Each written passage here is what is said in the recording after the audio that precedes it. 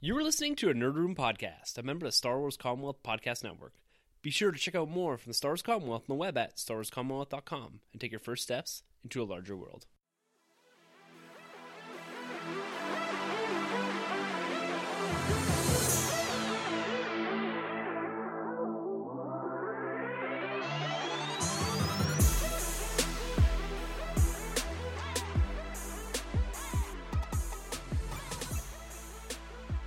Hey everyone, and welcome to the Nerd Room. We talk all things Star Wars, Marvel, and DC. This is episode number 160. We're discussing Captain Marvel. I'm one of your hosts, Tim. I'm Carlos. And I'm Sanjay. Gentlemen, it is great to have you at the table to discuss Marvel's 21st entry into the MCU, the first female-led Marvel solo outing, and only the second film to take place before Marvel's Iron Man. It's going to be a ton of fun digging into this. But first, we got to address the absence in the room and the man sitting next to me here, Troy, the boy. He is out again this week. We are happy to announce that he has brought, or his wife actually, she's the one that did all the work. She did the heavy lifting. She did indeed. They welcomed their second child into this world over this past weekend. Everyone is happy and healthy. We want to send our best wishes over to his family. Yeah, Troy, sending my best wishes. Glad everything went well. Get lots of sleep because it's only a couple weeks till Shazam comes out. And Yeah, you're only allowed a hiatus of 2 to 4 weeks. So you got to fit inside that box because I'm going to be peeling out of here in the not too distant future. And Carlos. Cast. Yeah. Carlos, welcome back to the podcast. You were here a couple of weeks ago filling in for Sanjay, and now you're taking the seat of the big man of Troy. That's right, and I'm happy to be here. Thanks for the invitation, and yeah, as long as you guys keep having kids, I guess I'll keep showing up. Well, it's going to be an absolute blast having you here and having your voice, that input into Captain Marvel. We're all Marvel fans here. We all saw this movie this past weekend, and we all experienced it in slightly different fashions. So what we do here in the Nerd Room, this whole episode is going to be dedicated completely to Captain Marvel and reviewing that. We will tag it with a spoiler warning once we get into the space. We're going to talk about details about the film, spoiling plot lines, character developments, key twists. But for the start here, we're just going to give a high-level, spoiler-free review, like we always do, and just try to give our general thoughts and impressions on the film for those that have not had the chance to get out there and see it. I don't know how many people that considers, because this movie made a ton of money this weekend, and we're going to talk all about the box office in just a few minutes. But what I want to get from you guys at the table right away here is your general experiences around Captain Marvel. Carlos, I'm going to throw it to you first. How was your viewing of this film? Our viewing was great. We, as a family, typically do the Friday night, so the bona fide opening night, and it was myself, my two girls, and the wife, and full theater. We saw it in 3D. Weren't able to make it to an IMAX showing, but full theater, very diverse crowd. Had an interesting mix of folks around us. There was a couple crews of university students right in front of us. There was a mother-daughter team off to the one side of me, my mother-daughter team off to the other side, and a couple real sweaty fanboys in behind us. So yeah, it was interesting to read their reactions after the film and whatnot. But it was a good crowd, well-behaved crowd. I didn't have to yell at anybody for using their cell phone and being a Tommy Texter, so Tommy Texter. Yeah, it worked out well. Someone pays attention. How did the kids, your kids are a little bit older than ours, how did they enjoy it? You know what? Always kind of turn to the side is our tradition, and just kind of focusing on the two of them, no matter what movie we go see, and it's just, what did you think? And both of them had huge grins, and both of them gave us that was awesome. Really, really liked that movie. So good. Yeah, through the lens of wanting to sell this movie to little girls, they kicked it out of the park. So nice. That's great to hear. Sanjay, how's your experience? You did see this on Thursday, correct? Yeah, that's right. So normally I do like the Thursday 7:00 show, but with the new baby, need to stay home, help out with bedtime and whatnot. So I actually did the 10:15 show. And, when you have a new child, the big concern was if I was going to even stay awake for this. And did you? I can admit I did stay awake for the entire thing. So that speaks to a little bit of the quality of the movie. So I saw it on the IMAX screen here just beside me. And there was like a snowstorm going on. Like, it was kind of like a weird night. come out and my car is covered in snow, and I'm like, what the heck is going on here? Did we see the movie in the same city? Because it definitely didn't snow for me. It's in the north, you know. You Southies over there, you didn't get any snow. No, 0 actually. Yeah, Yeah. Sanjay's on the wall. Yeah. Had to climb over. Yeah. Yeah, so I saw it in the IMAX, 10 o'clock show, pretty packed. I can't really speak to how the 10 o'clock show was compared to other movies because, as I said, I normally see the 7 o'clock show. But people seem to really enjoy it. I didn't get a movie poster. I tried to, but because it's a 10 o'clock show, they were all out by the time I got in. So I let you guys down, and I'm eternally sorry for that, guys. Well, it's okay. I'll forgive you this time. You can go on the internet and hunt for it and pay exorbitant amount of money for a free poster. I'll just get another Aquaman one or Shazam one. Yeah, just slip it under the door. Yeah. I also did see this on Thursday, and as I said last week, when I booked the tickets for an 8 o'clock showing, it was virtually empty. When I did walk in, I was expecting a fairly empty theater. It was packed. With the exception of the first few rows, this movie was to the brim. And very active crowd, very involved crowd, especially for an 8 o'clock showing. That's usually reserved for your 7 o'clock, and they even had a fan event, I believe, at 6 or 6:30. Yeah. And we did this with Star Wars a few years ago, and it wasn't worth the extra money. You got popcorn or something like that. But that kind of an active crowd is more reserved for that space. But the 8 o'clock crowd was quite good, very respectful, and especially when we saw the Stan Lee, the opening credit thing, everyone was clapping, and that was very touching. We'll talk a little bit about that in a few minutes here, but because I don't want to spoil it from anything, but there is a great opening montage and just a nod to Stan Lee, thank you Stan Lee type thing. So the crowds were great, and I found that everyone was really engaged with the film, at least the people around me. The two friends I went with, one is a bit more of a Marvel fan, the other is his fiance, and she enjoyed it. She said it was a fun movie, an engaging movie. She had some questions about certain things, about ties to the universe and all that, because she's not fully embedded in the whole thing. But I would say from the periphery, everyone seemed to enjoy that. And that's kind of like what we like to see coming out of these films. Now, I'm going to put a little caveat on this whole review here as we kind of walk into the spoiler-free section of this. And this review, and I hate that I have to say this at the top here, this review is going to be a normal Nerd Room review. We're going to take a deep dive into the movie itself, and we are going to dissect it. We're going to talk about the merits of the film, the story, the characters, and the overall impact of the MCU. We're going to treat this movie no different than we did Infinity War, Black Panther, Spider-Man, whatever. We'll praise it where it needs to be, and we'll be critical where we have to be. That is what a film review is. It's not meant to be disrespectful in any way, but this is exactly how we are going to run this review.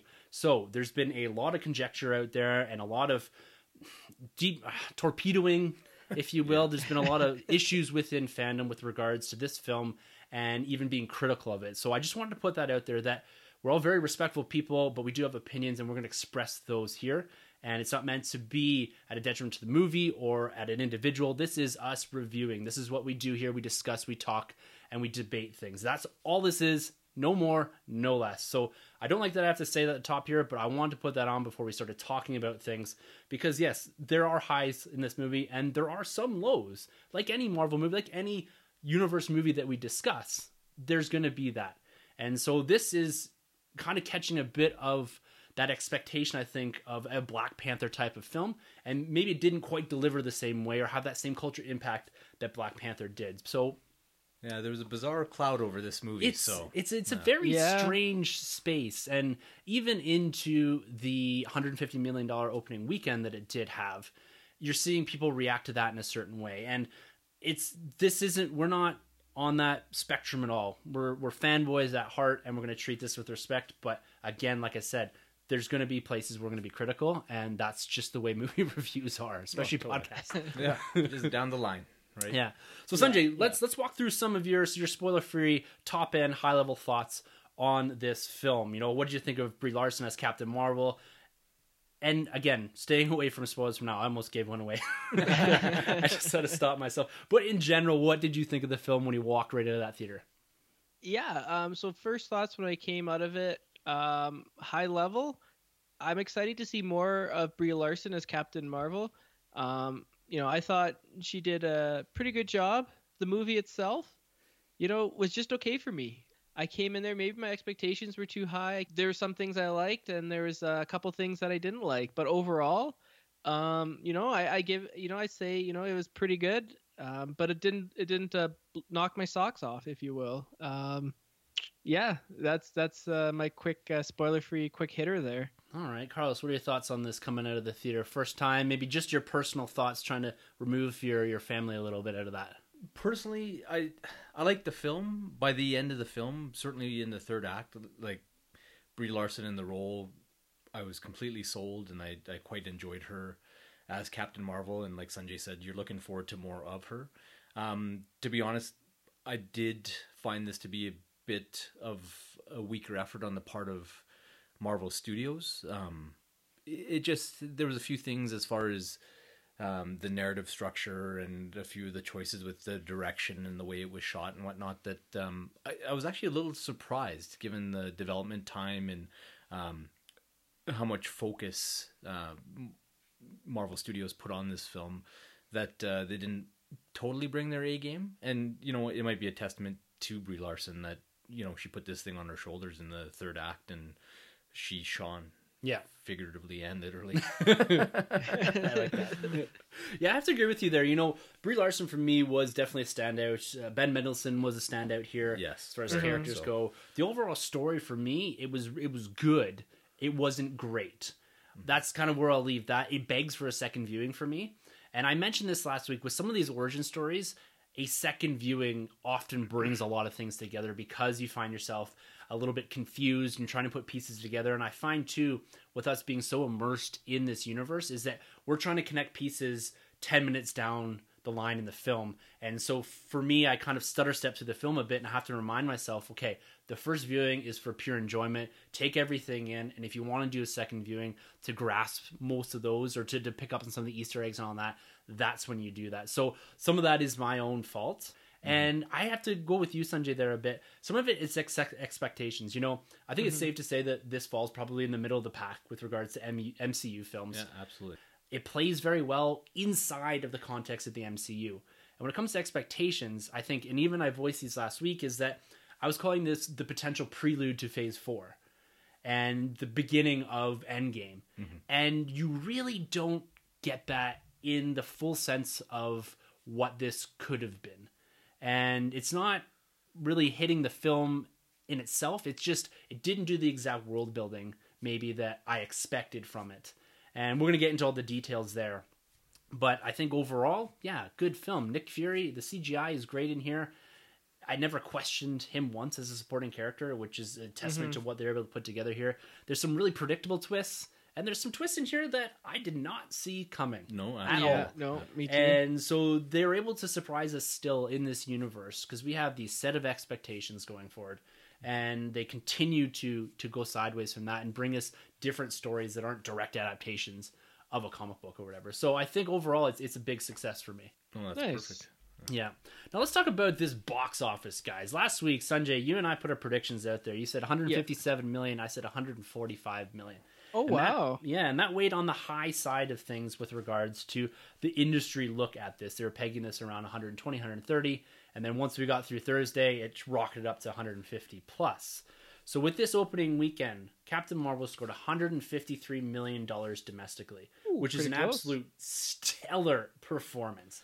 That's very impressive. Yes, it's the 7th highest grossing opening in the MCU and the highest new character. I say new character, not origin story, because Black Panther, I'm considering that being, him introduced in Civil War. So this is the first time we've seen her on screen. This is the biggest opening for that. Bigger than Iron Man, bigger than everything, Captain America, whatever.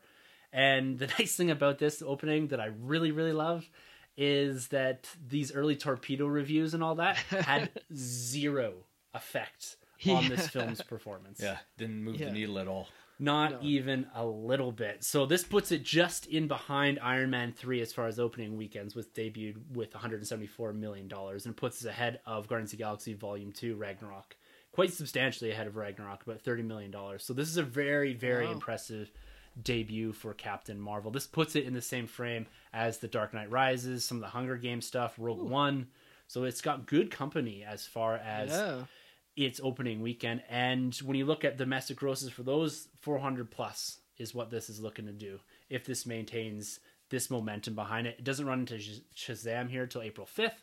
So this thing looks like it's going to do fairly well, and even maybe more impressively is the international haul that it did take. It opened in China with like $89 million. Overall, $302 million internationally, which puts it at $455 million globally in one weekend. Yeah, they're in the black.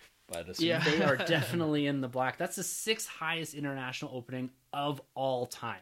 Wow. So put that into context with regards to The Cloud that you mentioned.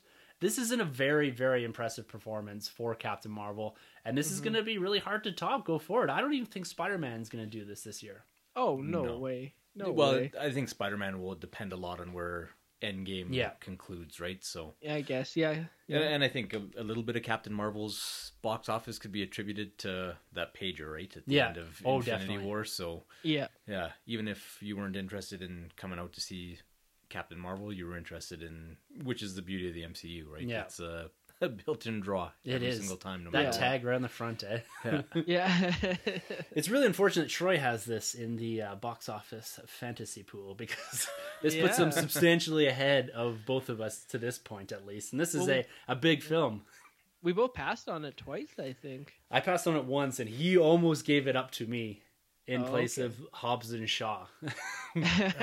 I was Good near call by giddy him. when he almost passed on it, but didn't quite get there. Yeah.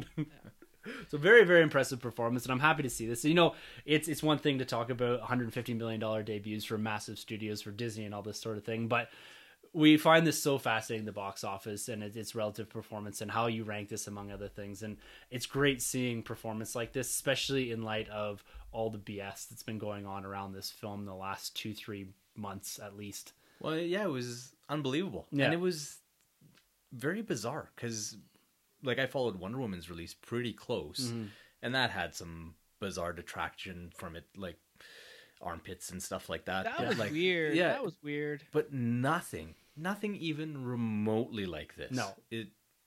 This blew my mind. Yeah. Just wait for the sequel. Wonder Woman 84. Yeah, I guess. I don't know, man. Maybe they're gonna be up in arms with that. I don't know. I hope not, because it doesn't make sense. But yeah, it's as you said, it's very confusing. Yeah, and it's tough. My favorite part about Twitter lately has been Sanjay's satirical takes on on everything with regards to people that are up in arms about this movie, and it's been quite I'm a entertaining to cynical watch. asshole now. It's great. I love it. All right, guys, let's put this spoiler tag on here. We're going to move into our spoiler section of this review. We're going to talk a little bit about the MCU timeline, touch on the directors a little bit, and then we're going to walk through this film chronologically to a degree, hitting on some of the main characters, some of the main plot elements, and really digging deep into this film. So, spoiler warning. You've been warned. If you have not seen Captain Marvel, please push pause and come back when you have seen it. All right, so this is established to take place in 1995, so it's about 15 years prior to Iron Man 1, as it's been readjusted to 2010 in the MCU timeline. There's some kind of cool ties to this universe. We've got Fury, Coulson, S.H.I.E.L.D., we've got the Tesseract again. There's some nice ties to Guardians of the Galaxy with Ronan, the Kree, Korath. So to me, this fits, like I said, really well into the MCU. Do you guys feel the same way, that this really makes you feel at home, makes you feel like things are familiar in this universe? Yeah, absolutely. Like it very much was tucked in. And to be honest, like I almost felt that it did it a disservice. Like I almost would have liked Carol to be able to spread her wings, so to speak, and spend more time getting to know her and her background, and allowing her to stand on her own. Yeah. And then, you know, if it tangentially connects to the MCU, or even if Fury's the only connection, I think I would have been good with that. Yeah. But yeah, it's nice to have, but I'm not one to get too sweaty about connections and all that kind of stuff. It's a nice bonus, but the character part is the big driver for me. So yeah. Well, for me, this definitely feels like it fills in definitely some of the cracks of the MCU, you know, kind of connecting some of that tissue, like how did this happen? Are we in the spoiler section? Yes, we are. Yeah. So like how did Fury lose his eye, like Coulson's first days, stuff like that. It definitely feels like this is like an episode in like a TV series or something. Like the MCU to me has now become like the MCU episode 21, Captain Marvel. You know, it doesn't feel like this film franchise anymore. It kind of feels like a TV series. So this definitely fills in some of those cracks some of the questions that we had, and take it as you will. That's how I thought. Yeah. I agree. Like, fitting within the MCU timeline, this is a good job at referencing particular things. But I'd have to align with you there a bit, Carlos, is that I wouldn't say it's a full detriment to it, but it does take some time to work back some things like the Tesseract. We didn't need an explanation there as to that it was there and that's how Fury got it. We all made that leap and assumption that when Stark pulled it out of the ocean, it ended up in S.H.I.E.L.D.'s hands at some point. And even Ronan didn't use the character enough. I like that Ronan was in there, and I love the ties. I'm a big continuity guy, but sometimes you find yourself, okay, Coulson maybe a little much. I like having him back, Clark Gregg back in the movie, in the film universe, but I felt myself focusing on him too much sometimes and be like, when's Coulson coming back? Yeah, or like, and I shouldn't be asking those questions in a Captain Marvel film, right? But they set you up for it, right? Yeah. Because it's like, okay, well, they've put Ronan in, so let's see how they use him, and how does this lead to him being the zealot that he is in Guardians of the Galaxy, and what happened to Korath, because he's one of the Kree soldiers and he seems like a good guy, so what leads him to being this kind of automaton for Ronan and whatnot. And you know what? Part of it might be that Solo effect, right? To pull it into your world, where by virtue of kind of the advertising and just putting it in the 90s and saying that it's all connected, then you as a fan start speculating as to what you're going to see. And exactly. And that's an expectation bar, right? That's almost on me as far as what it was distracting in the film. I think everybody, right? It's the nature of that. And I'd be a hypocrite to say that I don't like it. I just find that maybe tone it down a little bit sometimes, because I do love it. And I love that I know what universe I'm walking into, and then there's particular ties, and it's just more my expectations was like, oh, we're going to get all this stuff described or explained to us. We're going to get phase 4 teas and all that. And that, again, goes to, I have to lower that bar a little bit walking into these films. Not because I can't expect things like that, but they can't be the hinge point of the film. I got to be focused on Captain Marvel, Carol Danvers, first and foremost. Well, and that might speak to some of the response from people who are fans of the movies like we are, looking at the 2 points, right? Because you're coming from it from the perspective of a guy that really likes all the minutia, and I'm coming from it from the perspective of a guy who's like, whatever, it'll fill in, and if it doesn't fill in, it doesn't fill in. Yeah. But it kind of didn't serve either master with that kind of trying to do too many things maybe at once. So. And that was one of the things that Iron Man 2 we were critical about that a little bit, was that it was Iron Man and then a S.H.I.E.L.D. episode as well, right? Establishing different things. And this was a bit of a pause and try to expand out some of the things that we know and just fill in that story, because they have that space to do this, being that it was set in 1995. So overall, I like it, but we'll get into it about how maybe it pulls a bit away from Captain Marvel. And this is just a consequence of the universe that we're in. We're 21 films in. Yeah. And so you're going to find yourself, I wouldn't say tripping over your continuity building, but you're having to work certain things in certain elements, when I think an origin story, and this is maybe where DC's excelling a little bit, is that Aquaman had almost zero references to what was outside of it. Now, whether that's a consequence of they're unsure what the universe looks like outside of it now, or that was a pure focus, is just let's tell a pure Aquaman story here. And as we go through this, let's keep that in mind in the back of our heads with regards to, was this a pure Captain Marvel story, or was this, like you said, Sanjay, an episode in a larger MCU film that starred Carol Danvers, as opposed to her having her own universe built around her? I felt that the MCU was the supporting elements here, and they didn't build around the same way that Black Panther did, where they took that character out of the MCU, plunked him into Wakanda, and built a world around them. That might be what we get in Captain Marvel 2, because that's inevitably coming here. But that's something I want to keep in mind as we go through this. And as we progress through this, we're also going to be taking a few pit stops and talking about Carol Danvers herself with regards to character development. I look at this as 3 different characters that are evolving as we go through the film. We get Vers, we get Carol Danvers, and we get Captain Marvel towards the end of the film. So we're going to pause and walk through that character development and how it relates back to this wider MCU universe, and how she's actually going to fit into this thing. Well, it's interesting. Like, I think part of what might have undermined what they were doing, or where they might have overthought things, is there's this new critique about origin films, right? Yeah. And it's like some corners of fandom can't abide by anything. Like the Waynes getting killed in the pre-credits of Batman vs. Superman was like too much for them. It's like, oh, I don't need to see this again. It's like, I may have Literally, been one of those people. yeah, that took less time than the car commercial they just made us sit Yeah. through, right? So, Yeah. maybe in trying to avoid that criticism, they might have pulled back from just giving her due as a just straight out origin story, and it's like, come on the ride. This is the ride we're taking you on. So Yeah. definitely. Well, Black Panther wasn't really a straight on origin story. You didn't really you kind of did, but it was like not told in the chronological order. So maybe they thought they could get away doing that again with this one. I don't know. Yeah, well, we'll talk about that in a little bit here about the architecture of the origin story, because Black Panther did a very similar thing, but it didn't feel as abrupt. They took some risks here with regards to how they told the origin story, and we'll comment on that if that worked for us or not. But before we get into that, I just want to talk quickly about the directors, the people who are driving this vehicle, and for Marvel Studios into the debut of Captain Marvel here, and that's Anna Borden and Ryan Fleck. Now, these are two directors, a pair of directors, a writer-director duo that have worked together quite a bit. They've done films like Half Nelson with Ryan Gosling. They did It's Kind of a Funny Story, Mississippi Grind, and now they're doing Captain Marvel here. So their filmography is not something I'm incredibly familiar with. I know Half Nelson was praised quite a bit, especially for Ryan Gosling's performance there.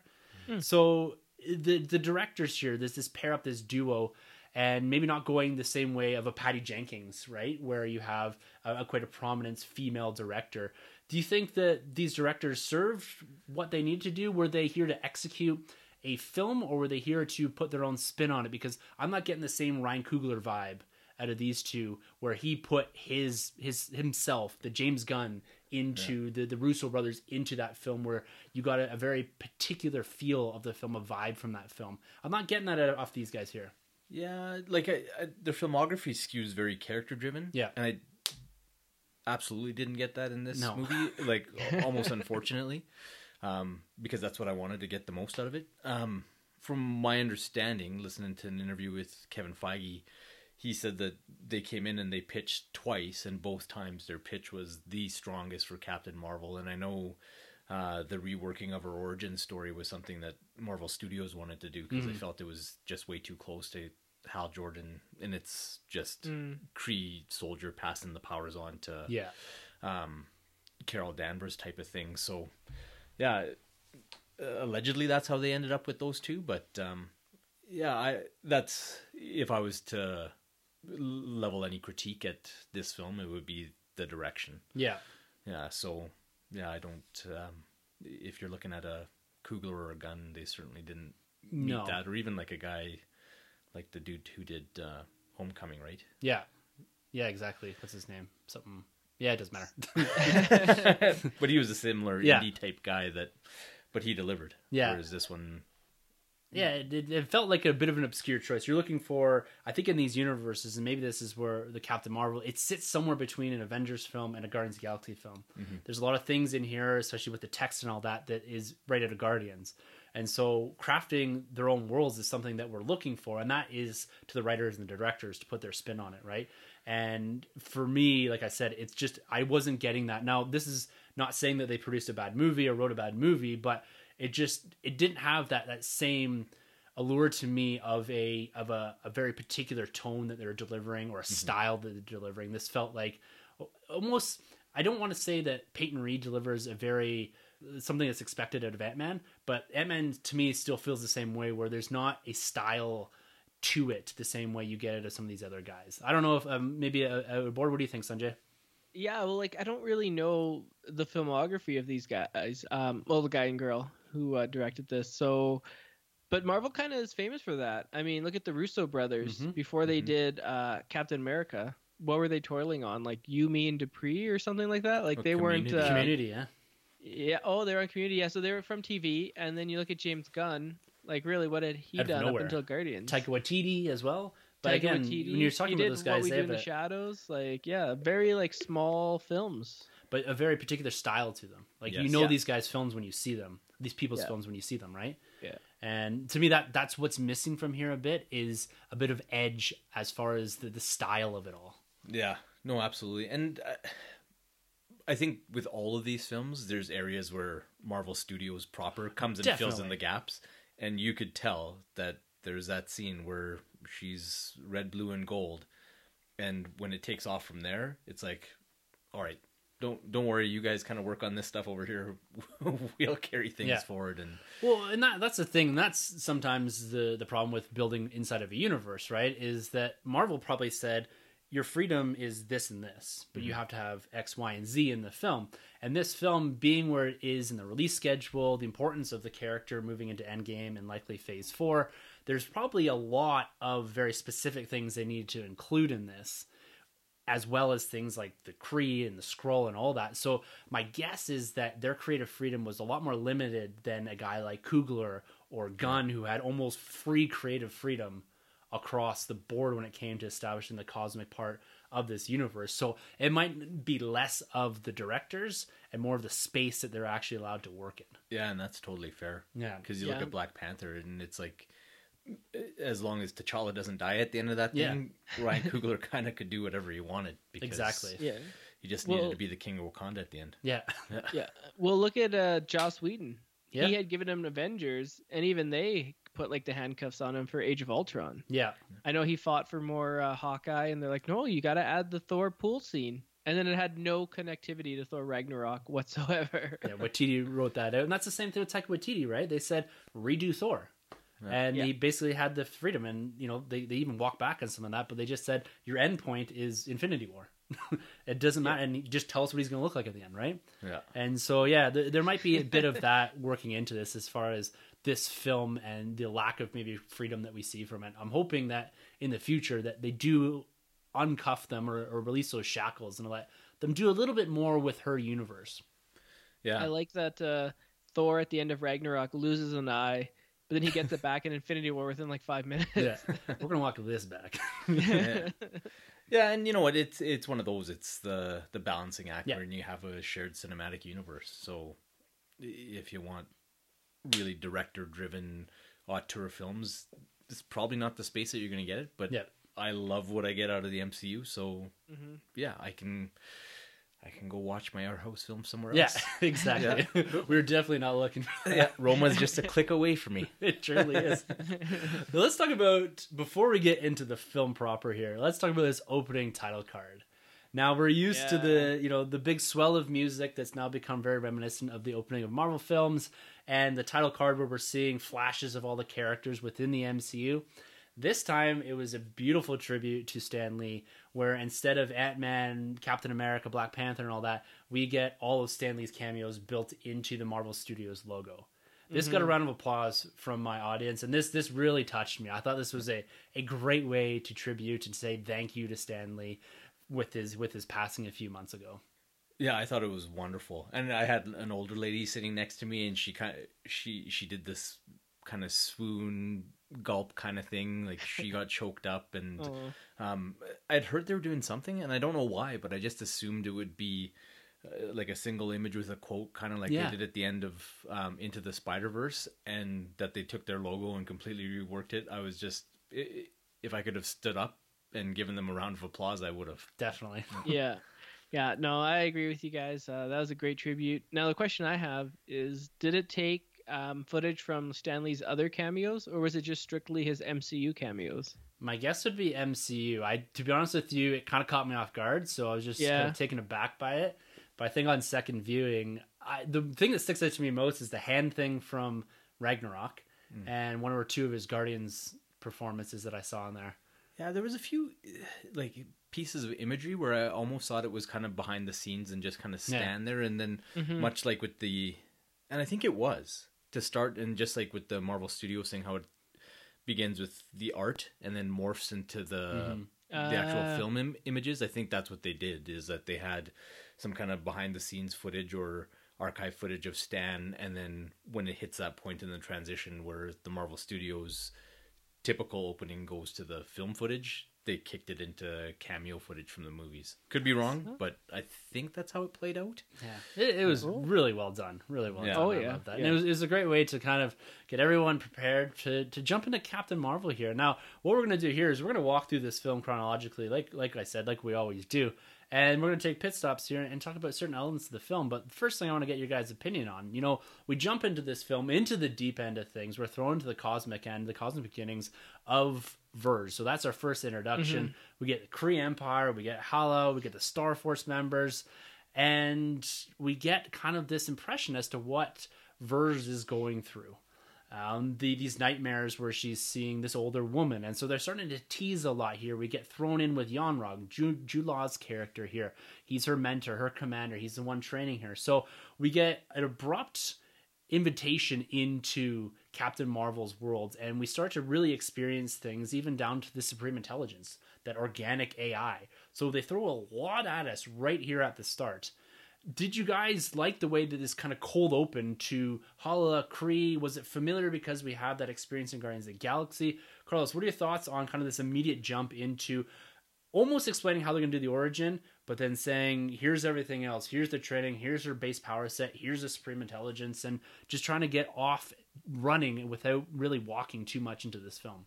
I liked the efficiency of it, and it did a really good job of world building and setting up who your players are going to be. I don't think it served Vers or Carol ultimately that well going that way, but as far as setting up what you're going to be working with for the duration of the movie, I thought it was very effective in that regard. Yeah, to be honest with you, this kind of took me by surprise. Like, it just like starts out of nowhere and you're here, and then like she has this dream and she wakes up and she's talking with Jude Law, and I'm like, okay, who's Jude Law? Like, what's going on? And then like all of a sudden out of nowhere, she's like, wanna fight? And I was just like, what? Like, who talks like that? That kind of like threw me for a loop. But I gotta admit, the Kree like city, very cool. Looked exactly like Blade Runner. Like, gave me that Blade Runner vibe. I like that. That was cool. I'll give it props for that. I thought that was sweet. Yeah, you know, I like this cold open, and I like going hard into the deep end of things with regards to Marvel. Is they expect a lot of the audience, and they do give you context, and they do give you exposition throughout the film that allows you to, you know, retroactively go back and say, okay, that makes a bit more sense now. I like the deep end with Jude Law, and you kind of get their relationship right away. It doesn't really work into much. It's a mentor-mentee type relationship. My one thing here is that I don't think they spend enough time world building on Hala. And this is a criticism that I laid at it right as it came out, and you did in your Lunchbox review, is the scale of things. This is supposed to be cosmic in scale. To me, this felt like it took place inside of a spaceship for the most part. And I never got that same cosmic feeling that I did from Guardians. To me, they don't spend enough time doing this, because seeing Yon-Rogg, the Supreme Intelligence, the Kree Empire, I love seeing this stuff. I just didn't get quite enough of it.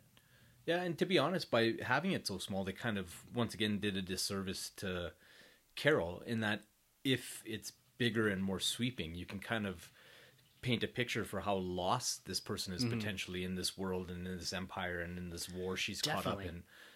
Whereas, and I think that's kind of what they were telling you, or where they're telling you she's at, but you never got that sense. And like, that was kind of my criticism of the Amnesia Vers version of the character, is she never seemed uncomfortable or not herself. Yeah, she always seemed at peace with what her reality was and able to just kind of move forward, and she was very effective. And there was, you know, they show you this dream and they tell you it's unsettling, but at the same time she doesn't really seem phased. Like Sanjay said, she's just kind of like, I had a dream again, let's go fight. And you know, she didn't lose a step with that. She was unaffected. Yeah, and I think that plays a little bit into the next scene, and this is really our first battle scene that we do see. And there's this idea of the Kree-Skrull War, and the comics going back to that again. I love the cosmic stuff. Kree-Skrull War is one of my favorite. It's only 2-3 issues built into an Avengers run, but they don't give us enough context around that either. I find that, you know, you look at a film like Aquaman or something like that, where they zoom back and they tell, what was it, Aquaman or one of them, they zoom back and tell you this really quick story about the Kree-Skrull War, or about the war in, I can't remember, it was 101 or whatever, but that was one thing I was lacking, because you never really got the sense of scale with regards to that battle and kind of the animosity between the two of them. Like, even having her travel on that train and an explosion go off, and they relate it to the terror. You know, you get some context on some screens and all that, but I want to see a bit more of that. And like you said, Carlos, I like that you pulling that out about her just feeling okay with everything. Like, you want to see her walking through Hala and being uncomfortable and not feeling like quite herself. Because that's one thing that there's a bit of a disconnect between, is that there's this big question mark with regards to her dreams, her nightmares, and how unsettling they are, but also how confident she is. She exudes confidence Yeah. the entire film, especially when she's Vers. Is that, you know, she gets captured and all of a sudden she's, you know, this force to be reckoned with and never really questions anything. Yeah, and like to jump to the end, like there is a journey that she goes on, but she kind of starts and finishes in the same spot, which kind of comes down to direction, if you ask me. Or and you know, once we kind of walk through the film and get to the high level stuff again, I can kind of touch on that again. But yeah, I think that was, they didn't serve her well and sell their world. Yeah, as far as the Kree and Skrull go. Well, and that's what this film lacks a little bit is like we said at the top, is the universe building around Carol Danvers. Mm-hmm. You know, most characters get a universe built around them, and they don't, you know, I love this opening scene with Starforce, and you get them zipping down into the water, you got the Accusers bombing, and so cool. It's so cool what they set up there, but they just don't take those extra few steps. Like with regards to Starforce, I like the cast, they're just not dynamic enough. You don't get enough interplay between them to make the twist at the end impactful for Carol. Mm-hmm. When they start coming after her and after the Skrulls and all that, it feels like, yeah, this is an assassin team that has always had it out for Vers. Yeah. Where it should have felt like, okay, these are friends of hers that she's been on this military team with, doing these covert ops for years. They should have a very intimate bond, like that bond you see in war films, like recent war films, with how close, like the brotherhood of this Starforce. I never got that. Yeah, and like I think it was a misstep to do it kind of her first mission and her first day. Yeah. With going on that extraction mission on that planet, because you just don't have the time to tell all those stories. So I think they would have been better served, like you said, to have her in this close-knit group and then go on a journey to a place where she now has to oppose them. Yeah. Because of what her moral code is telling her, right? Yeah, that's so impactful for me. And you can build that by just a few lines of dialogue. Yeah, just a tweak. Yeah, it's very quick, and just to get this reliance on each other, and you see that a bit in this opening scene. That's why I like it so much. The green suits are awesome. The CGI looks good here, and you get the Skrull battle, and you get that give and take with some of them, but it's not with Vers. It's not enough there to make me believe that the turn later on is meaningful. And that's a bit what I'm searching for here. Like, it's a good scene. Sanjay, what do you think of this opening kind of action set piece? Yeah, to be honest with you, you guys bring up a good point about like her not really like feeling like with the unit. I don't even know the names of any of those other people. Like, I don't even know like Jude Law's name, like the main guy. Yon-Rogg. There's a guy named Atlas. There's like did Minerva. They even mention it in the movie? Like, did they say it once, maybe, if that? Yeah, they're kind of throwaway, right? Like, and why are some blue and some are just like regular humans? So there is a reason for that, a comic book reason for that. So the blue are like your purebred Kree, okay, and they're meant to be kind of the elite. And then it's like diversity on planet Earth, right? Not everyone's the same color. We're the most diverse podcast on the internet. You should know that. all right. I mean, it just seems kind of strange. I mean, when you look at like a film like E.T., all the aliens look the same. Yeah, you know. Well, diversity, man. Yeah. All right. Well, hats off to the Kree for being diverse, I guess. 1 point for them. The action scene, yeah, it was pretty cool. I didn't see the twist coming where like they were the Skrulls. I was like, okay, that's kind of cool because like you never even see the Skrulls before. So that kind of took me for a loop. So that was kind of cool. But yeah, you said it looked pretty cool. Like the background looked cool. The fighting. The CGI was actually pretty good. This is one of the better CGI moments of the movie. So yeah, the opening scene, like that opening scene, that was pretty good. I'll give it props. Yeah, I really enjoyed it too. The thing that I think that helped me really enjoy is it felt a bit familiar. The aesthetic of the cosmic end of things is really Guardians of the Galaxy. Mm-hmm. Right down to the letterboxes about what world you're on and just the feeling, the tone of it all. It feels very Guardians of the Galaxy. And I think that's where they could have used a bit from that whole world with regards to the Star Force is pick up on some of that interaction, the team interaction, all that. But as we go through this, and there's this battle that ensues that we see Vers get captured by the Skrulls, and this is where we start to see her origin story unfold and the architecture of this origin story. Now, origin stories, like you said, Carlos, have gotten a lot of focus lately about how to do them differently, how not to do the kid powers, learn from them, misuse them, type of hero's journey and then ending up being Captain Marvel at the end. So they've tried a few different methodologies throughout the MCU, whether it's introducing them in different films and then piecemeal kind of pulling it together, or it's the Black Panther, which is an overall forward-going narrative where you see his power set, how he gets it, but it's part of the greater story. This takes a little bit of a new methodology as far as how they craft this. Now, she's captured by the Skrulls, and we get first introduced here to Talos, the commander, played by Ben Mendelsohn. Now, she's subjected to this memory probe type of thing, and this is... I like the idea of it, but what threw me off was the voiceover and the direction through it, them rewinding through her memories. It's kind of a cool thing to see them go through her memories. And, we're seeing her in the military, her as a kid, her as a jet fighter, the person that they're looking for, Annette Bening's character. I really like that, but him saying, no, reverse. No, go back. No. And we don't get any context of that until they really zoom out of that scene, and we see her upside down in the thing. We saw that in the trailers. Mm-hmm. But this kind of way that they've crafted the origin story, I like the flashback thing, but you don't really understand a lot of it until later on, about the effects of Annette Bening, how she connects into everything. And it's meant to make you think, but it did pull me out the way it was presented. Did you guys get that same vibe from that, Sanjay? What did you think of this new style of telling an origin story and using the memory and the rewinding and the voiceover from Talos? Yeah, no, I thought that kind of worked. Some of the scenes kind of seemed predictable, where like the dad's like, "You can't go fast, you're just a girl," and stuff like that. I was like, come on, man, like who talks like that? But the one thing I did see from that scene was like, okay, I think the Skrulls are going to be good, because one, they seem incompetent, and two, they kind of look kind of cute. Like some of the Skrulls look kind of cute, like the one with like the Cupid eyes. Yeah, the little tiny ones. Yeah, I was like, there's no way these guys are like completely evil. So that scene, I was like, okay, I bet you there's going to be like a turn.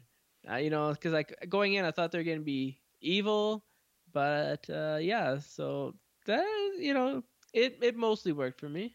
I think the most effective part of that was with the rewinding piece and the focus, because then that gave you a sense of the Skrulls being on a mission, and Carol being a means to accomplish that mission. Honestly, my biggest problem with the movie was that they kind of had three distinct arcs that they potentially wanted to take Carol on, and they really didn't do any of them justice.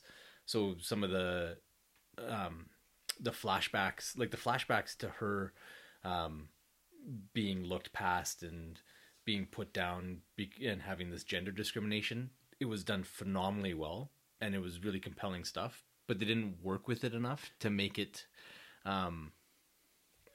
pertinent, or not pertinent, but to make it a journey for her. Yeah. Because she never experienced that with Star Force. On Hala with Star Force. Yon-Rogg treated her really well. In fact, it sounds weird to say it, but it almost undermined the story by having Mar-Vell being the way she saw the Supreme Intelligence. Mm-hmm. Like if she saw him as kind of the blob male type of thing that he is in the comics. And if there wasn't also a very proficient female on Star Force, having those two female presences there kind of took away from that piece of the story for it. So yeah, it was done really well, but they needed to decide which master they wanted to serve through the narrative. I fully agree with you. There's the two-prong approach here. They use this as an effective way to, like you said, tell the Skrull story, or at least seed the idea of what they're doing, and also give you her origin story. But I agree with you is that there's a message built into the origin story, but it doesn't follow through into Carol's journey throughout the film. Mm-hmm. Like even if you had her, them saying, "No, you stay back from this first mission," or something to that effect. Even at the end with Yon-Rogg, someone that ultimately, has supported her and all that throughout this, trained her, even though he's got some underhanded mission behind it all, or at least goals and objectives. But at the end, she says, "I don't need your approval anymore." Yeah. And there's a message there, but the message didn't fit with the whole progression of the character, I feel. She was always seen as this very powerful woman, and we get this displayed right away here once she does escape from the Skrulls in the scene. Mm-hmm. And she is handcuffed literally a bit, but she walks through this scene and takes care of the Skrulls. Oh, and I thought that was great. It's fantastic. And I think it's a really cool way of showing the audience how powerful she is, even without her main blasters. It's a very effective way of taking away a power set very quickly to show the capability of the character outside of that power set. So they're not strictly defined by the ability to shoot things out of her hands, right? Now, Sanjay, what were your thoughts on this kind of independent fight scene we get with Vers here fighting the Skrulls? Yeah, I thought it looked cool. When she breaks apart the handcuffs that are kind of chained to her, she just has to like shoot harder. I thought that worked pretty good. The one thing that didn't work was like after when she escapes, she goes into the pod, and then it seems like she's like at Earth like instantly. Like I was so confused. I thought this took place like in the middle of space. Like what's going on? I think what happened there was they were heading towards Earth because they were looking for Annette Bening's character. So I think they were already there. That was the impression I got, is that they had taken her from whatever planet and were heading towards Earth to get there. And that's what they explained in the origin story type thing as the voiceover. It's a bit harder to get, but I think that's what they're getting to get her back to Earth, because that was a piece that we talked about on the trailers, is how do you go from Hala to her back to Earth? Like how do you make sense out of that? And I think this is about as close as you can get with that. When I think there's like some dialogue about going back to C-53, or it's on C-53, so there's an inference that they're heading to the engine. Yeah, exactly. Now, Vers. Cool. No, this is going to be one of our 3 stops when we're talking about Captain Marvel herself. Now, we're going to talk about her first iteration here in Vers.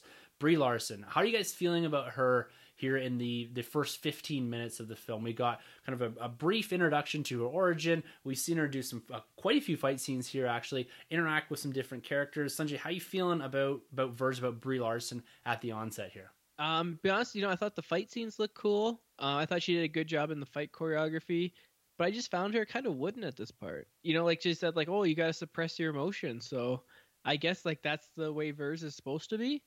But the character itself, I was like, yeah, it's she definitely improves by the end. But at this point, I'm like, yeah, okay, hopefully it gets better. Yeah, for me, I'm kind of where Sanjay is. Anybody that's followed me for like 5 minutes knows that I deep love RoboCop, right? And that's kind of what they were playing with, is that you have this character with no memories and whatnot. But as Vers, she seemed completely happy and comfortable with where she was at and who she was, save not knowing her background. But she seemed to want to know what her background was as a curiosity, more so than to be able to define herself and to move forward. Yeah, fully agree with you guys here. I like her, actually, in these opening scenes. I find that the brief interaction, I know I was asking for a bit more of it, but that she had with Jude Law, a bit of this quippy delivery and the physicality that she's showing here, running around in bare feet in the Skrull ship. I really enjoyed this first introduction to Captain Marvel. I can say, honestly, I'm fully engaged at this point. We've seen the Skrulls, we've seen Hala, we've seen we've seen Vers, we've seen a couple action scenes. To me, this is a great opening scene, a great first jump into Brie Larson. Save the idea that I agree with you when we're stepping back and looking at this. Her character, there's not enough yearning for more for that definition of who she is. She's quite content, like you said. Yeah. And so the driving force behind her overall character arc should be, I need to know who I am, what I am, and why I'm here. And we don't get too much of that until a little later on. And it's almost discovered by a very, I would say, a character, it's delivered at least in this way, a character that you wouldn't expect it to come from. So that's part of the big Skrull twist here, about how she actually decides who she is and who she wants to be. It's less self-motivated and less driven, and more driven by other characters, which I found to be quite interesting. But as we get back to Earth, so she managed to escape here from Skrull custody, and she inadvertently pilots this pod back down to Earth. Ends up in Los Angeles. Now, this has to be one of your favorite scenes, Sanjay.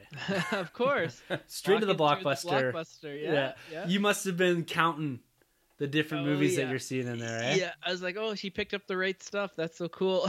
Yeah, such very on the nose. You see some Total Recall references. The one that I really saw was Hook was in there. Yeah, I noticed that too. I didn't notice Hook. Yeah, fantastic. I was like, it wasn't alphabetical though. Does that drive you nuts? I was like, what are they doing? What kind of blockbuster is this? No wonder why you guys went out of business. Yeah. Must have been it. Yeah. No, that was our first real introduction to the 90s of Earth. let's pause here quickly and just let's talk about the aesthetic that they build on Earth here, the soundtrack, the score. Like, how are you guys feeling about how they built the 90s up? Because this is somewhat of a period piece, right? Do you think they execute it in the same way that we've seen from Guardians, that uses a soundtrack quite prominently to really point out what era we're sitting in? Carlos, what are your thoughts on the aesthetic of the 90s here? I thought it was fine. Like the 90s wasn't all that long ago, right? So it's not as much of a clean break from then to today as if you have stuff set in the 70s and 80s, and it wasn't the most distinct decade either. But yeah, I think they did a good job. I know there's been some complaints that the 90s stuff was too on the nose. I didn't think so at all. Like, the only time I thought there was something dumb was when they had the Game Boy connected to the communicator that she had built. I was like, yeah, okay, are we doing this? But they didn't. I thought it was fair play. It was just kind of the right amount. Yeah. So. Yeah, I'm kind of with you on that. I agree. The right amount. I love some of the jokes, like the CD was loading. Yeah. And the humans were like, what's going, like the humans kind of like, well, okay. And then Carol's like, what the heck's going on? I like the music choices. Love TLC. So anytime you put that in a movie, that's a win.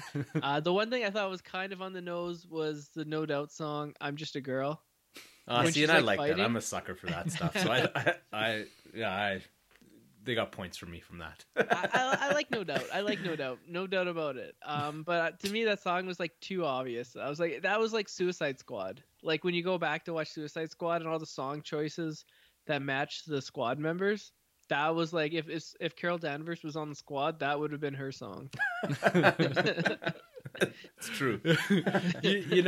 I like what they did here at the 90s. Again, like you said, Carlos, it's not the most distinct era of all, but they managed to work in references in there that really made me feel like, okay, we're in this space here. And my favorite is the dial-up internet. Yeah. Oh yeah. And they're also just, okay, we're just gonna let this load. And just it's the crowd reaction is like, is this real? Like, are we actually gonna wait for this? Windows 95 type of thing. Yeah. Oh, I love that. What's going on? Yeah. Yeah. The soundtrack Internet for Cafe too was pretty cool. Yeah, that was good. And her type. I never went to one. Did you guys ever go to an internet cafe? No. No. Not even me. I'm not that old. I was gonna say, Carlos, really? Yeah, the soundtrack for me, the score, it was all good. It helped with the aesthetic of it all, and which I like. So it improved my experience when we're in the 90s rather than detract from it. So that's what I have to say overall about how the production design of the setting in the 90s did. It wasn't too on the nose, but it was enough to make me feel like, okay, yeah, I get where we are, I get where this is set, and that's good enough for me. The key for us is the old school C trains that really Yes, knocked exactly. it out of the park. Old school C trains that we still operate here. Yeah, the LA transit system is very reminiscent of the Calgary light rail transit system. So it's when you look at it, you're like, was that filmed in Calgary? Yeah. Well, is that the C train that you can see in Superman 3? It's like the same kind of aesthetic. Yeah, it is. It is the same train for sure. Behind the King Eddie. So Captain Marvel's arrival on Earth, attracts the presence of S.H.I.E.L.D. Now, this is a group and a force that we're very familiar with in the MCU, and two particular agents, a de-aged Nick Fury and a slightly less de-aged Phil Coulson. Now, let's talk about Coulson here. His presence in the film is very short, very abrupt. It's a nice nod to their future relationship, but the thing that took me out with him was when he was sitting beside Fury and not talking. It does turn out that he's a Skrull, but it was a very confusing few minutes for me. I'm sure on second viewing it's not going to bother me at all, but I like that he was put in here, and I thought he was used just right. I don't think we needed any more of Coulson in this, and it establishes that nice relationship between the two of them. Yeah, it was okay. I didn't love Coulson in this, but like you said, it was a nice inclusion, and he certainly has his fans. He's almost as popular as some of the costumed Avengers, so yeah, why not? Yeah, like Carlos, you mentioned this in your review. Coulson didn't look as sharp as Sam Jackson. No. In the de-aging. No. I don't even know if they put the swipe of the technology on him. Like, it looked like they just put a wig on him almost. Yeah, and makeup? Yeah. Maybe. He kind of had that Henry Cavill lip going, like I said in my review. Yeah, he was, and I don't know, and he was very just stern. I know that's the character, but if you watch him in Agents of the S.H.I.E.L.D., he's a bit more of a dynamic character. And even in some of the MCU films, I feel like they just made his hair a little longer, spiked it up at the front, and just kind of went with him. And he's 45?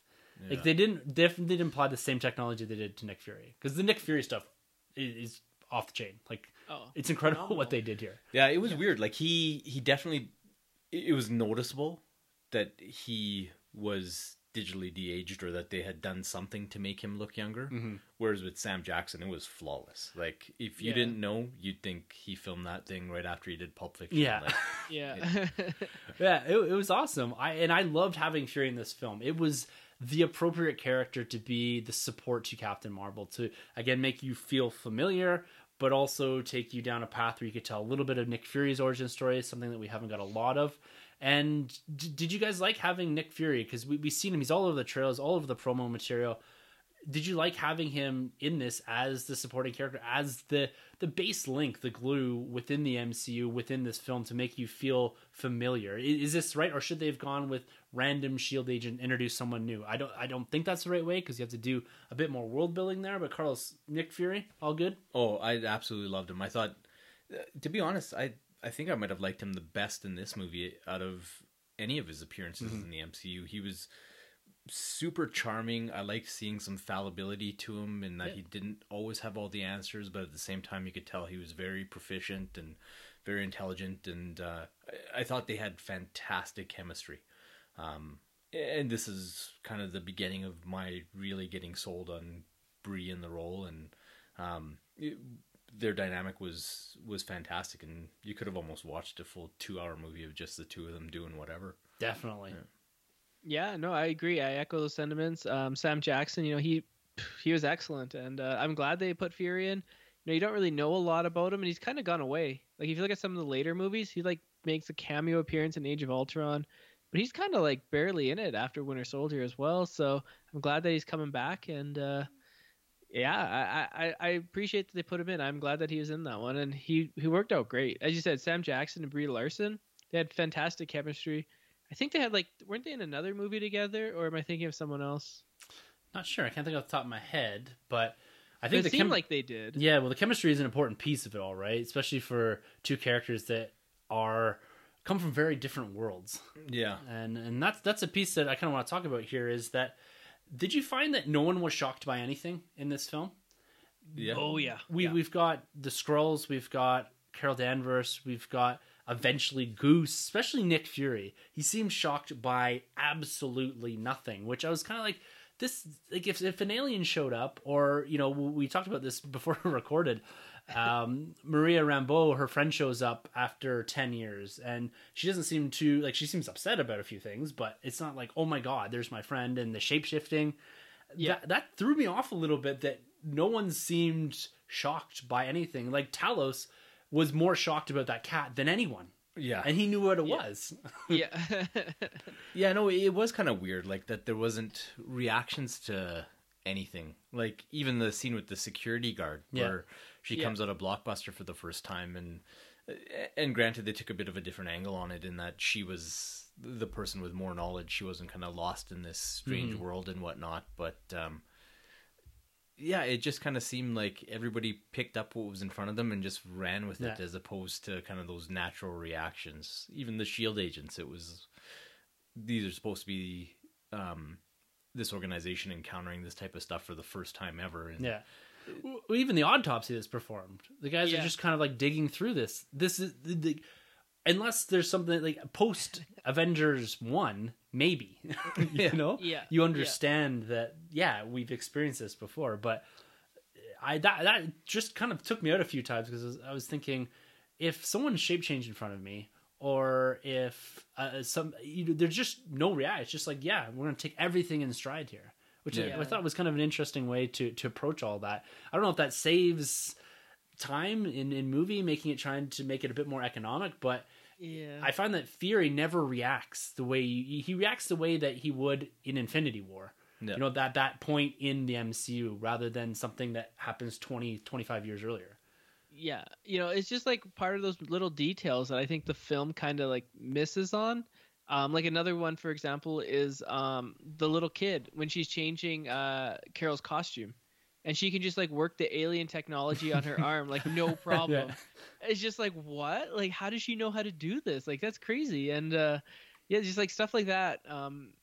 the no reactions. Like the mom sees like this alien, shape-shifting alien that's like has her kid, and she just goes and like that's it. And then like the kid comes in, and then she sees like she has two moms that are like, she's like, what, like what's going on? Like she doesn't say anything, she's just like, oh, okay. Yeah, and She's then like, there's a scroll standing there, and they're all kind of like, yeah, we'll converse with this guy. Sure, he seems nice. yeah, exactly, right. Now, Yeah.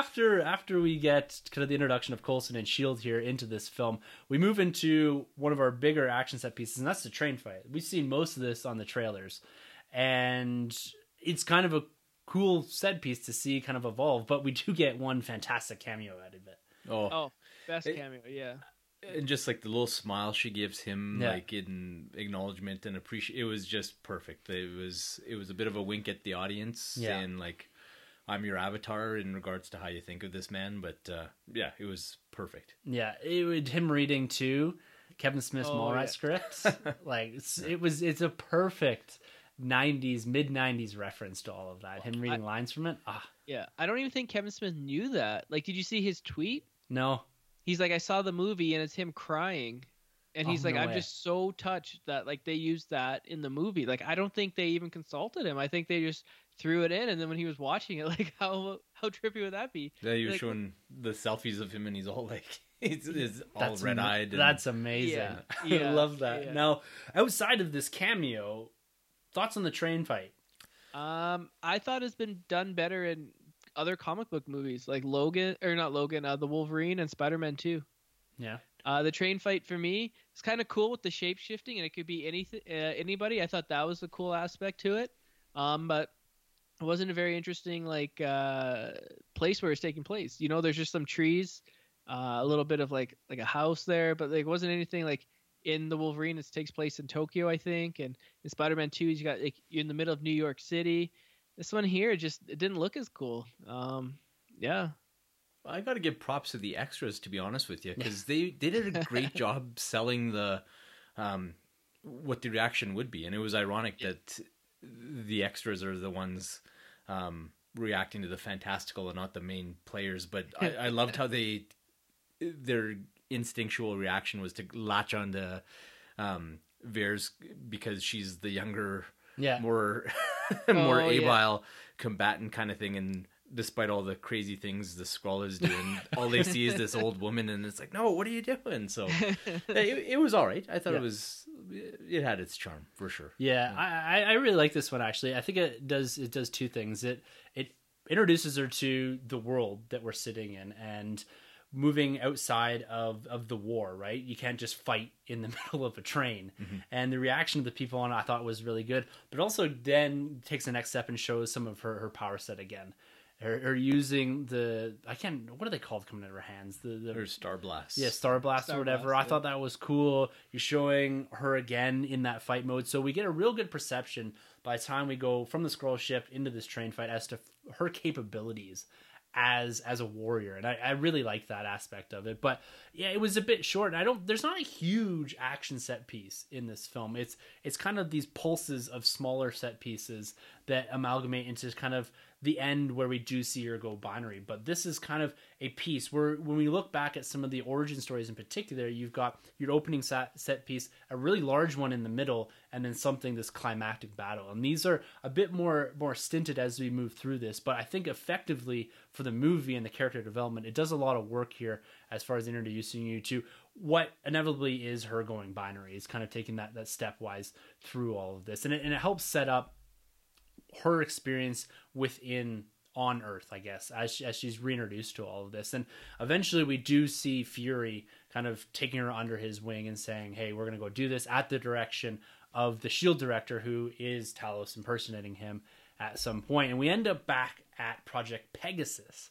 Now, Project Pegasus should be familiar to those that are really into the continuity from Avengers 1. I think it also has been referenced in a few other films, but this is just basically the searching for energy type of facility. And I think it's probably the same or a very similar facility that we did see in Avengers 1. So a nice real tie there to some of the further things that we do see in S.H.I.E.L.D. and direct relation to Nick Fury with regards to researching the Tesseract. So I do like that connection here. But they use this scene in particular to tell more origin story. And this is a bit of a quieter moment. We've come off the back end of a big action set piece here, and we get this insight as to who this woman is that we were seeing when she was on Hala, speaking directly with the Supreme Intelligence. There's a bit more of a more logical path, her flipping through pictures. We get that introduction to her as a fighter pilot, and this idea that there's this project in the background where they're trying to build what's inevitably revealed to be a light speed engine. Now, let's jump into some of the kind of things that we find out here, and this is a bit further on in the film, but Dr. Wendy Lawson, played by Annette Bening, we see her for the first time as the Supreme Intelligence, and she's later revealed to be the one that is building this Lightspeed engine, but is also a sympathizer to the Skrulls, and is also called Mar-Vell. Now, we speculated for months leading into this film as to how they're going to use Captain Mar-Vell. Now, this is a character from the comic books that was a mentor of Captain Marvel or Carol Danvers. He does sympathize with the Earthlings. He's branded a traitor by the Kree, and eventually they come after him. His death, an eventual infusing of DNA, works into the origin story of Carol. So they've used that and put a slight twist on that. What are your guys' feelings about Mar-Vell and this idea of her origin story and how they tie this up and do somewhat of a sidestep from the comics, but the continuity of it all is relatively similar to what was done back in the 60s? Yeah, I think like they got the spirit of what happened, which is perfect. As long as you get that with any of these movies, being kind of the longtime comic nerd guy, I'm happy with it. And so I thought they did an admirable job. Like I said earlier, they made a concerted effort to change up her origin because they felt it was too much like Hal Jordan's. So I know that was one of Feige's mandates with this. And so not only did they change up the genesis for her powers, and I kind of thought they were going to go with one of the new re-envisionings of that in the comics, they just reinterpreted what the original was. And yeah, I thought it worked brilliantly, and it set up your third act and her motivations. So yeah, definitely. It was one of the better written parts of the story for sure. Yeah, Sanjay, what are your thoughts on her origin story and Captain Mar-Vell here? Yeah, no, I agree. I actually think this worked pretty well. Annette Bening, she's a great actress. She always brings it. So I thought she was pretty good in this role. The origin itself, it made sense. Well, everything made sense except so she gets in the plane accident, but then she's like completely fine. I was like, that plane accident looked crazy intense. Like, there's no way she's just getting up and being like, "Are you okay?" Like, no way, no. And she even like took the hood off because she tried to eject. So I was like, "Come on, man!" Like, she's just human at that point, right? Yeah. So I was like, she's superhuman at that point. Like, no human walks away from that. But nitpicking aside, I thought it worked pretty cool.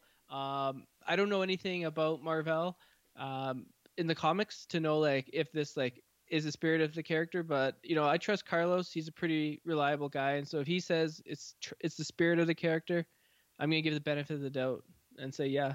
Yeah, I think it definitely is, and I like the twist on this because translating Captain Marvel directly from the comic pages into this film would have taken some work, and outside of it being Jude Law's character that they established early on, there's no other way you could really do this. I think this is executed really well. I like the idea that when she's with the Supreme Intelligence, you're seeing the person that, I can't remember the exact lines, but basically the person you admire the most.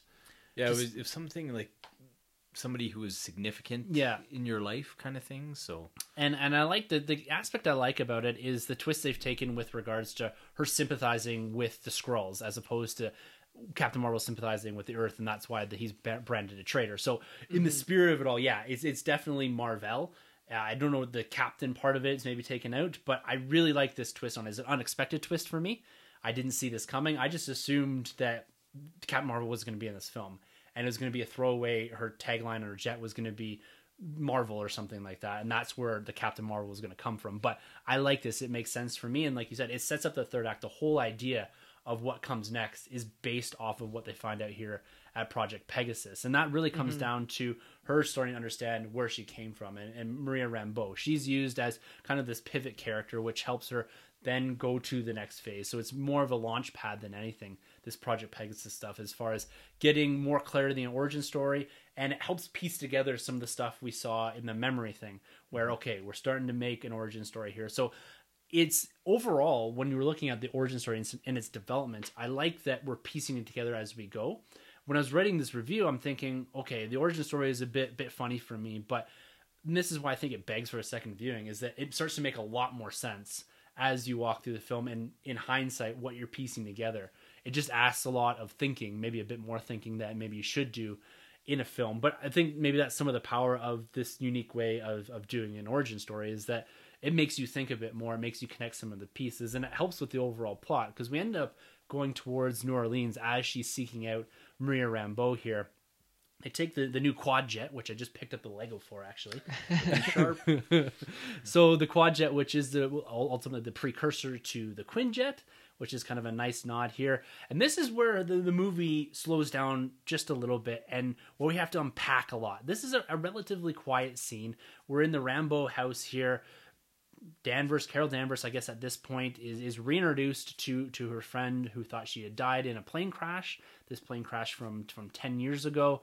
And we have the Skrulls showing up here as well. So the Skrulls knew where they were going.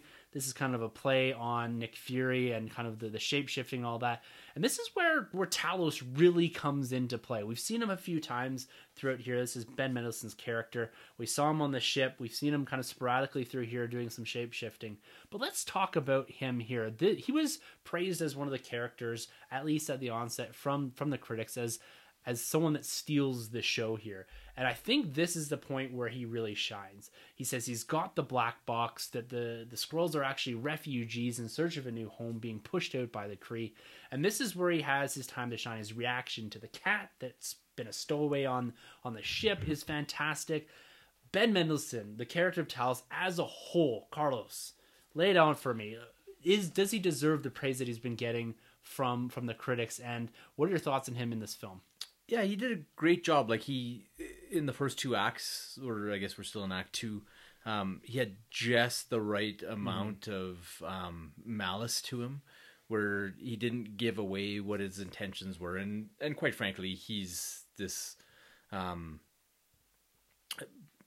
protector and like kind of the patriarch that's left for the Skull refugees, right? So they certainly put him in a position before the reveal that makes it palatable that he's going to do whatever he can to make sure that the race survives, that his people survive. So yeah, he did a great job, and he was never truly sinister. Looking back through the movie, that you had a hard time sympathizing with him once the reveals happened. Yeah, he did a great job, and even acting through that makeup, fantastic. Definitely. Yeah, both when he had his own face on and with the Skrull face, he was great. Yeah, Ben Mendelsohn. I mean, this guy's he was in The Dark Knight Rises. He's in Ready Player One, so those are two of my all-time favorite movies. And now he's in this. He's in Rogue One too. Yeah, he's in all the One movies. Yeah. Rogue, Ready Player One. Yeah, just make a combination of the two. That would be a $1 billion movie. Rogue, Ready Player One Rises. Yeah. He's always the villain. So to see him actually be a good guy was kind of a surprise, and it was a good casting choice. As soon as they cast him, you're like, hey, that guy's obviously the villain. He's always the villain. Turns out, no. And I thought it was really cool that, the Skrulls were the refugees and they're trying to save them, and, that you could sympathize with them. So I thought that was really cool. But then I got to ask you guys a question. Does this now rule out the Secret Invasion angle? Because the Skrulls are now good guys. Well, that's interesting, because as this was laid out in front of me, going from Talos, from Ben Mendelsohn, I agree with you. It's a fantastic casting choice, because my base assumption from the minute we saw the first set photo from this, Skrulls, Secret Invasion, Ben Mendelsohn is the leader of the Skrulls, and we're going to get this whole arc pushed into the MCU over maybe 5 years or something like that. And he's fantastic in the role. He's one of my favorite characters in here. I finally found the action figure. I got the Funko Pop at the Red and White show this past weekend. So I love what they did. The look, it's just on point. Skrulls, fantastic. And these quieter moments with him, really well done. His reaction to the cat is really good. But to your point about this twist and the sympathetic characters that are now the Skrulls, I did not see this coming even a little bit. This completely threw me off my game. I had this very set vision. This comes back to expectations as to what this film was going to be. And it was going to lead into the Skrull invasion. I like what they did here. I like that they made me... that I couldn't predict what was going to happen. Does it totally skew away from the idea that we could have a secret invasion? I don't think so. They have to do more work. A lot more work than they would have if they had just had the Skrull or seeded it somewhere that there was rogue elements, or that he himself used Captain Marvel throughout this whole film. You felt the sympathy towards him and his family, and then he twisted at the end. I was still expecting some of that, but there's a specific point in here, and I don't know if this is setting up Secret Invasion or what it does. There's when he kills the Kree soldier in front of his daughter. Mm-hmm. They linger on that, and I don't know why they've lingered on that. Well, and they make it a point for him telling his wife to cover her eyes and have her turn away, and I think they do that to show that they truly are, to really sell. Yeah, because I think we're not on an island. Everybody assumed that the green aliens with pointy ears are going to be the bad guys, right? Regardless of how many comics you read. So I think they did that to really reinforce that this character, regardless of how he looks, he's a father, and he's doing what he's doing in order to protect his family. So kill or be killed type thing. Yeah. So no, the twist was phenomenal, and quite frankly, it was way more interesting than just diving into they're the bad guys and the secret invasion. Who can you trust is coming, and it gives them a lot more options. Mm-hmm. And I have a theory that I'm going to land you guys at the end of this. Okay, I got one too. Good. Awesome. Once we get towards the end here, and in this scene too, this is where we get the reveal from Ben Mendelsohn's tell us here that the Tesseract is back in play. Yeah. Now we touched on this at the top, and this is again going to the origins of Captain Marvel. We get the true essence of how she got her powers. It's an explosion that she caused to try to prevent Yon-Rogg, who's revealed here as the villain. She's trying to prevent him from getting this technology, which is then described as being there's a source of energy somewhere else, and that this engine itself is what gives her the powers. And then there's some infusion with the Kree a little bit. She ends up with the Kree blood and all that. The Tesseract being back in the universe in this way, in our DMs, I called it lazy. Mm-hmm. I maybe that's the wrong word to use for it, but using an Infinity Stone in a space where we're almost the end of the Infinity Angle, the Tesseract is something that has been featured prominently. Like if you look at the history of it, we go from Captain America to Avengers. We see it in Ragnarok. We see it. Where else does it pop up? There's one other place that pops up, and it just seems like I've seen the Tesseract a lot. So when it came onto the screen, I was like, "Oh, that's the origin of her powers."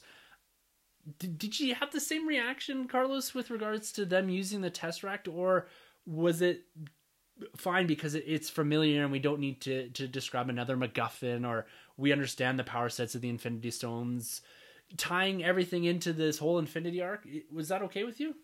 Yeah, to be honest, like I was kind of two minds about it. Like, at first blush, I was like, "Oh, okay, we're doing this again." Mm-hmm.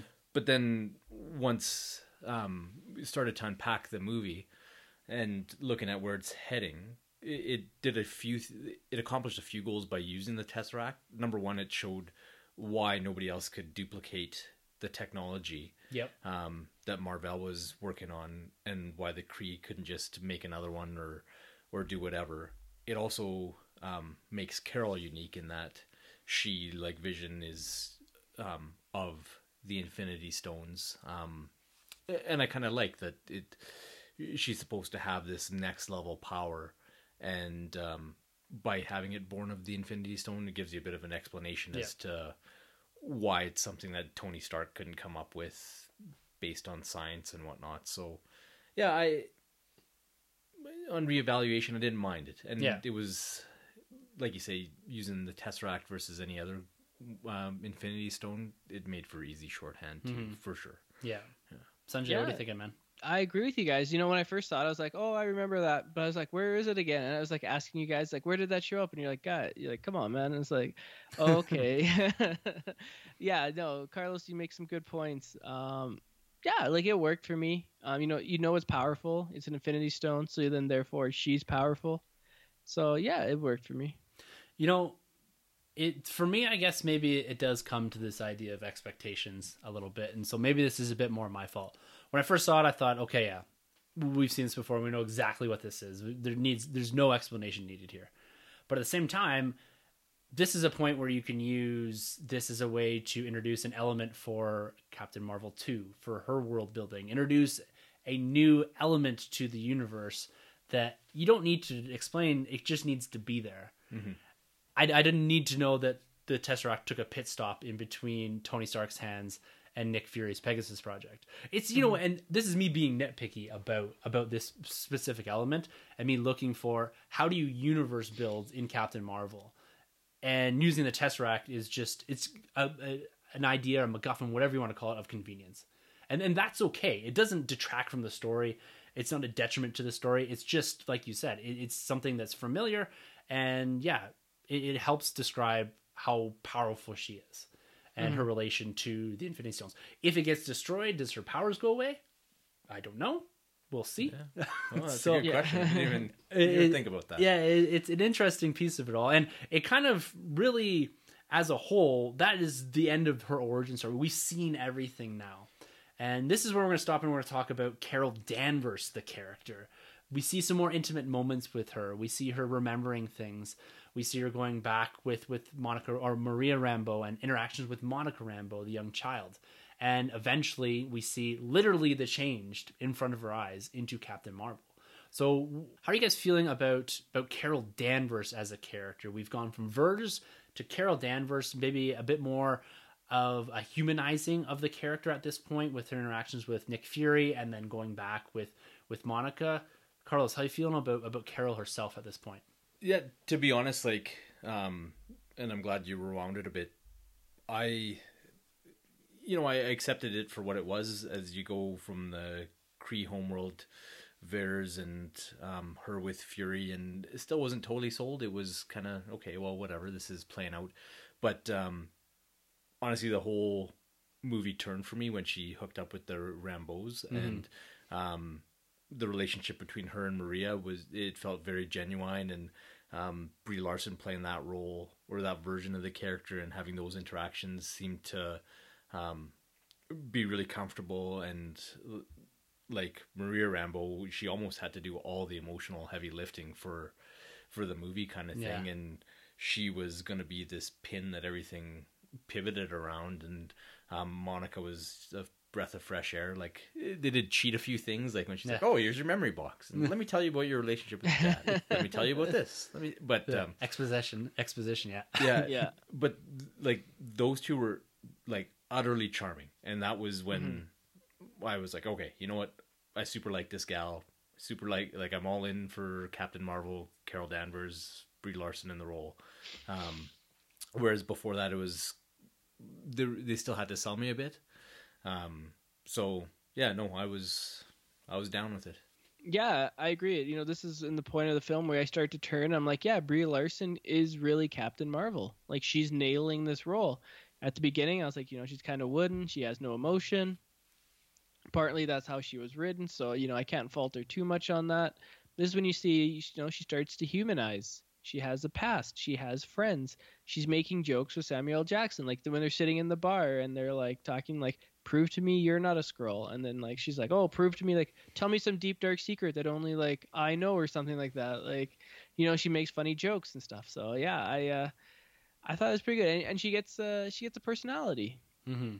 Well, that's the point of this scene, I think, is it's the humanizing piece. It's taking her down to a level of two characters, like you said, that exude that kind of that charmingness of what I think this film was shooting for.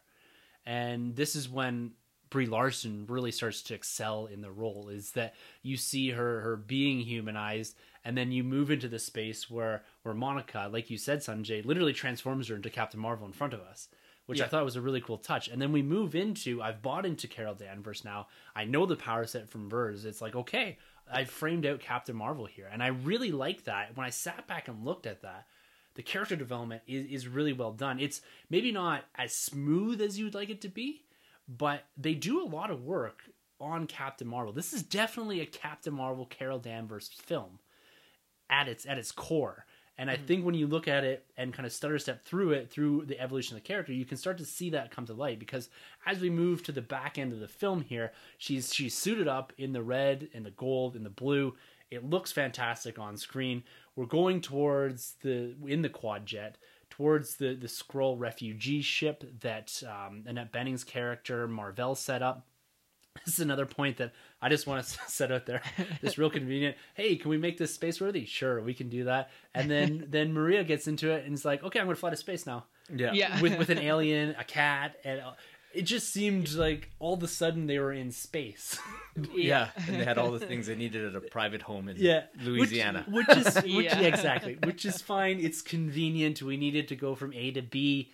We have this quad jet. I can buy into some of that. But again, it was because so much of this had already happened that she was just like, okay, I guess today I'm going to space. I'm going to leave. Oh, put yourself to bed and I'll see you later. Yeah, and it kind of seemed like she hadn't been a pilot for years and years either, right? Yeah, she was working on that kind of like that single propeller type plane, right? And all of a sudden now you're flying a spaceship? Oh, they're all the same. Yeah, I guess, man. Stick up, stick down, right? It's like riding a bike. Yeah. One question I have for you guys. In the costume changes, there's one where she's black and gold. Yeah. I thought that looked super sweet. Is that like from the comic books? Does that have any significance? Because I'm like, damn, like she should keep the black and gold look. Yeah, it might be a reference to the Miss Marvel suit.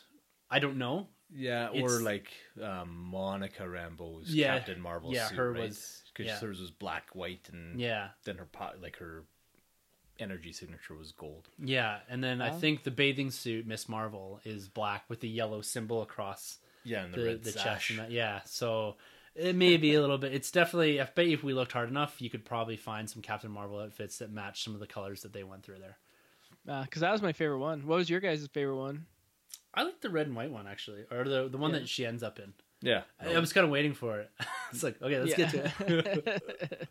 Now, at this point in time, we can officially say that we have Captain Marvel. Even never mentioned by name, we have Captain Marvel. She's in her suit. We've got our defined power sets. And now it's time to move into the final battle. So Starforce then boards this ship that they're on, this Skrull refugee ship, and begins, the fight begins. We've got Danvers. We've got them bringing her before the Supreme Intelligence at this point once she's been captured. And she has this conversation, and she finds out that the thing on her neck is actually some sort of restraining bolt. And once that comes off, she goes straight to binary. At the same time, we get the introduction. We've had Ronan once through this, but him and the Accusers. Young-Rog calls in Ronan the Accusers to essentially set flame to Earth. Now, Ronan, this character, I think in hindsight, he was probably used the amount he should have been used. He was just there in passing. If this character had not been introduced in Guardians of the Galaxy, I think that we would have thought that this was a fantastic cameo and use of a cosmic character to tease for later. Because that's essentially what they do, is they bring him in very briefly. He spews a few lines, and all of a sudden, he's gone again with this last ending line that will come back for the weapon. And he means Captain Marvel. So it's seeding something later on. And this is one of the few points or times where they pause and say, okay, we're going to set something up for later. But it's for a character we already know is dead or presumed dead. Right. From Guardians of the Galaxy. So how do you guys feel about this end battle sequence, or at least the setup with the introduction of Ronan and the Accusers, this whole idea of her taking off the restraining bolt and actually going full binary here? Because the CGI in this whole scene, outside of what's going on inside of the ship, I think is fantastic. But stepping back here, Carlos, Ronan. Yeah, it was fine. Like, yeah, he looked he was there. Yeah, he looked a little funny. Yeah, to be honest with you, I don't know that you needed him. Like, could that role have been played by somebody else in Starforce, kind of thing? But having said that, I did kind of like a few of the misdirects that they had with Young-Rog talking to Ronan before that, and having this kind of parallel organization or parallel arm of the Kree military, maybe looking in and him not wanting to see what they're doing. So I guess he served a role. It was fine. It is what it is. What are your thoughts, MJ? To me, Ronan just came off as incompetent. He just like shows up. He gets defeated rather easily. He gets defeated in Guardians of the Galaxy rather easily. But like I just remember back to the first like Guardians at the beginning when they're introducing him and he's getting like that paint thrown on him and he's getting his armor and like his weapon. I'm like, man, this guy is badass. And then to see him get defeated twice so easily, I'm like, okay, this guy's not really that badass. Yeah, I think in the absence of Guardians, this like I said, this would have been a good cameo. Just Easter egg. Just an Easter egg that it's okay. This branch of the military shows up. They start bombing. Captain Marvel defeats them quite handily. It does a lot of good for Captain Marvel in showing her power set, her going binary and all this, which is awesome. And I love seeing. And then he just disappears for a future film. But because we have that context already, it's a bit more difficult, I think, to say, okay, we're going to take this character seriously. I wanted more of him, but that's just because I like the universe building of it all.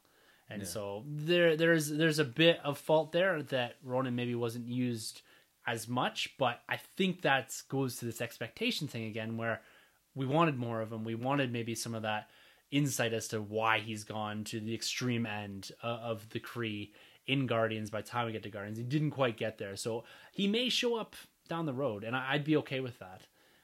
But I agree, Sanjay, we do need to show him winning something at some point there. He's like useless. Like, how does this guy make the rank of general? Did everyone else just like call in sick that day and they're like, all right, you're the new general, Ronan? He's awesome in the comic books. Like, I really sure he is. He has a big hammer. Yeah, exactly. Now, as this battle's going on, we've got Nick Fury and Maria Rambeau running around inside of the ship with the Tesseract, or trying to figure out what to do with the Tesseract here. And this is where we get Goose. Now, this cat has been present through a good chunk of the film. Fury has some relationship with it. It's later revealed to be a Flurkin, which is directly out of the comic books. The Skrulls don't like it. Do you think them going full Flurkin worked? Yeah, it worked. I don't... The part that I had me scratching my head was just how crazy people were going for it. And it's like, oh, Goose steals the show and he's the greatest thing and this and that. And I was like, no, he worked perfectly well for the role that he was in, but he was a cat. Yeah. With crazy tentacles and stuff inside him, and I don't... Fury's use of him was probably better than his actual presence. So, I don't know why there was so much ado about him. Yeah, I know. Yeah, like the guy beside me, when they put on the muzzle on Goose, looked like he was going to have like a heart attack. He was going to like cry. Like he like put his hands on his mouth, and like he was like, oh no, like he was so distraught. And I'm like... Yeah, like, don't put a muzzle on a cat, but like he's obviously gonna get off. Like he's not in any danger. Like, but he was just like acting like he's acting like Captain Marvel got shot in the face or something. Like it was. I was like, what? Like, no, man. Like it'll be all right. Like just watch like the next 2 minutes. I'm sure it'll be all right. And it was a great gag. Yeah, so. It was good, and the whole Flurkin thing for me. That I said in the prelude that we did last week, Sanjay, I said there's no way they're gonna go full Flurkin. Oh yeah, you were adamant they weren't. Well, because it's crazy. Like it's actually crazy when you look at all the elements that they introduced in this film. This pocket dimension tentacled cat is insane, but it kind of worked for me. It was a bit wild, and Fury holding him and again not reacting the way that probably someone should when tentacles come out of a cat. It's pretty crazy stuff, but to me it's not a scene stealer. I never once felt, and I was waiting for the moment when this cat stole the scene. Like, to me, Brie Larson, Nick Fury, or Sam Jackson, and Ben Mendelsohn are your scene stealers. Yeah. This cat is just a nice kind of nod to the crazy cosmic part of the universe, and I think it's more effectively used with the Skrulls. That they're afraid of it. Like, the reaction's brilliant. That was, to me, the best part about having a cat in this film. It just goes... I don't really even know what ultimately it's used for, other than for sucking up the Tesseract. Yeah. Yeah. Well, and he sucks up a bunch of guys. Yeah, too, I guess. Right? Yeah. But we gotta talk about Sam Jackson's eye if we're talking about Goose. Yes. Because I remember I said, like, I'd be okay if, like, that's the road they go down, that he gets his eye scratched out by Goose. But then, when it happened, and then I was, like, reading and, like, watching some stuff, everyone's like, Yeah, but in Winter Soldier, he's saying, the last time I trusted someone, I lost an eye. That's me. Yeah. And like this undercuts that scene now. It does. And for me, it's a bit weird, the execution of it, because the cat scratches him in the eye, which seems the cat never showed any aggression ever, other than with the tentacles, which I thought, this is me being nitpicky. But when he scratches him in the eye, he kind of just brushes it off, right? Like, oh, it's like getting punched or whatever, right? Like it wasn't really anything to him. He assumed it would heal. He put some ice on it, he'd be fine. Right. And they even make reference to it again when they come back. He's like, oh yeah, it's fine, my eye's fine. And then he's got an eye patch a little later on, and then it turns out to be whatever. Like, I don't know if he got infected, but I was expecting this Mace Windu get my arm chopped off yell when his eye comes off, right? Right. And it was just so anticlimactic, I think. Yeah. To be honest, like, I didn't love it either, and like you say, it undermines what they had built up as being a really big salient event in the history of the character.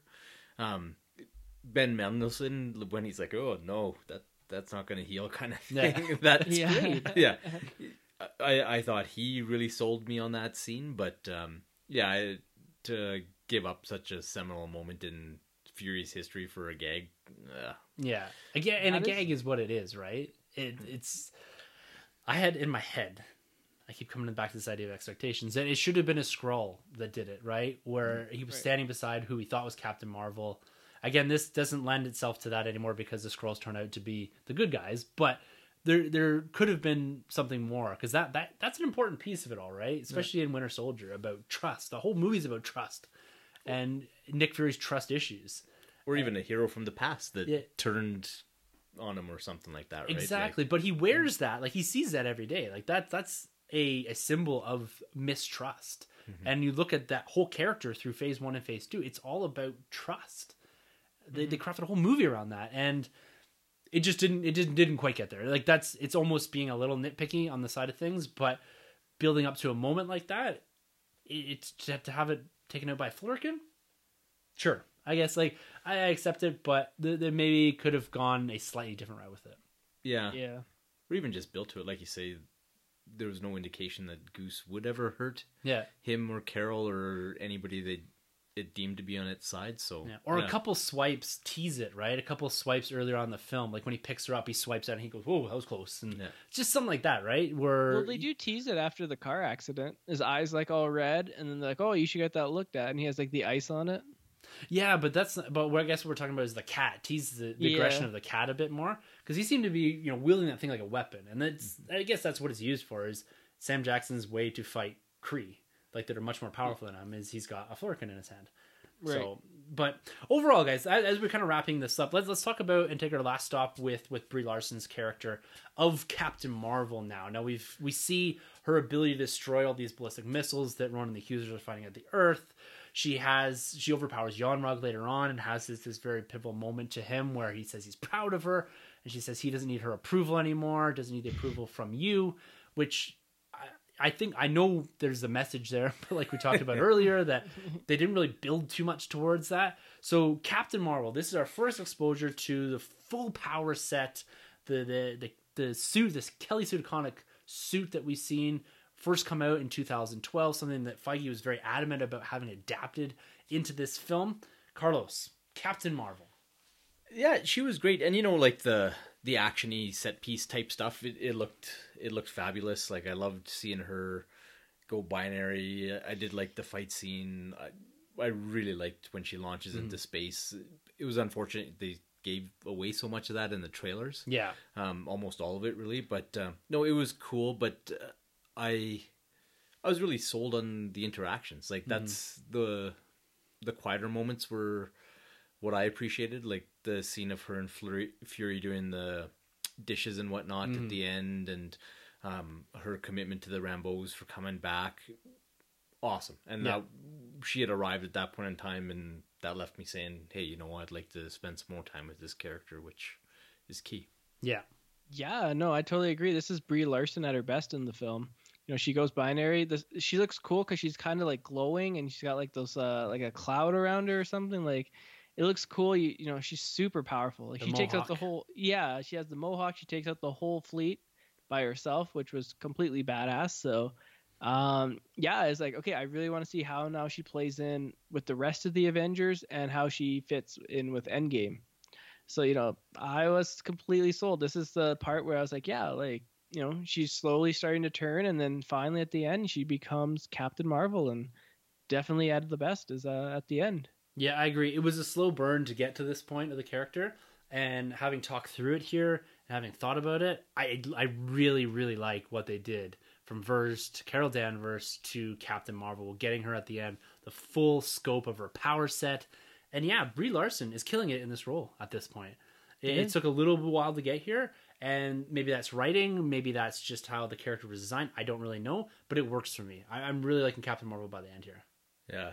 Are we going to jump to the end credit scene Oh yeah, definitely. Just... We've got some we've got some ties and teasers to walk through here. So as this film comes to an end, we see Carol committing to the Skrulls that she's going to help them find a new homeworld. She gives Fury the pager.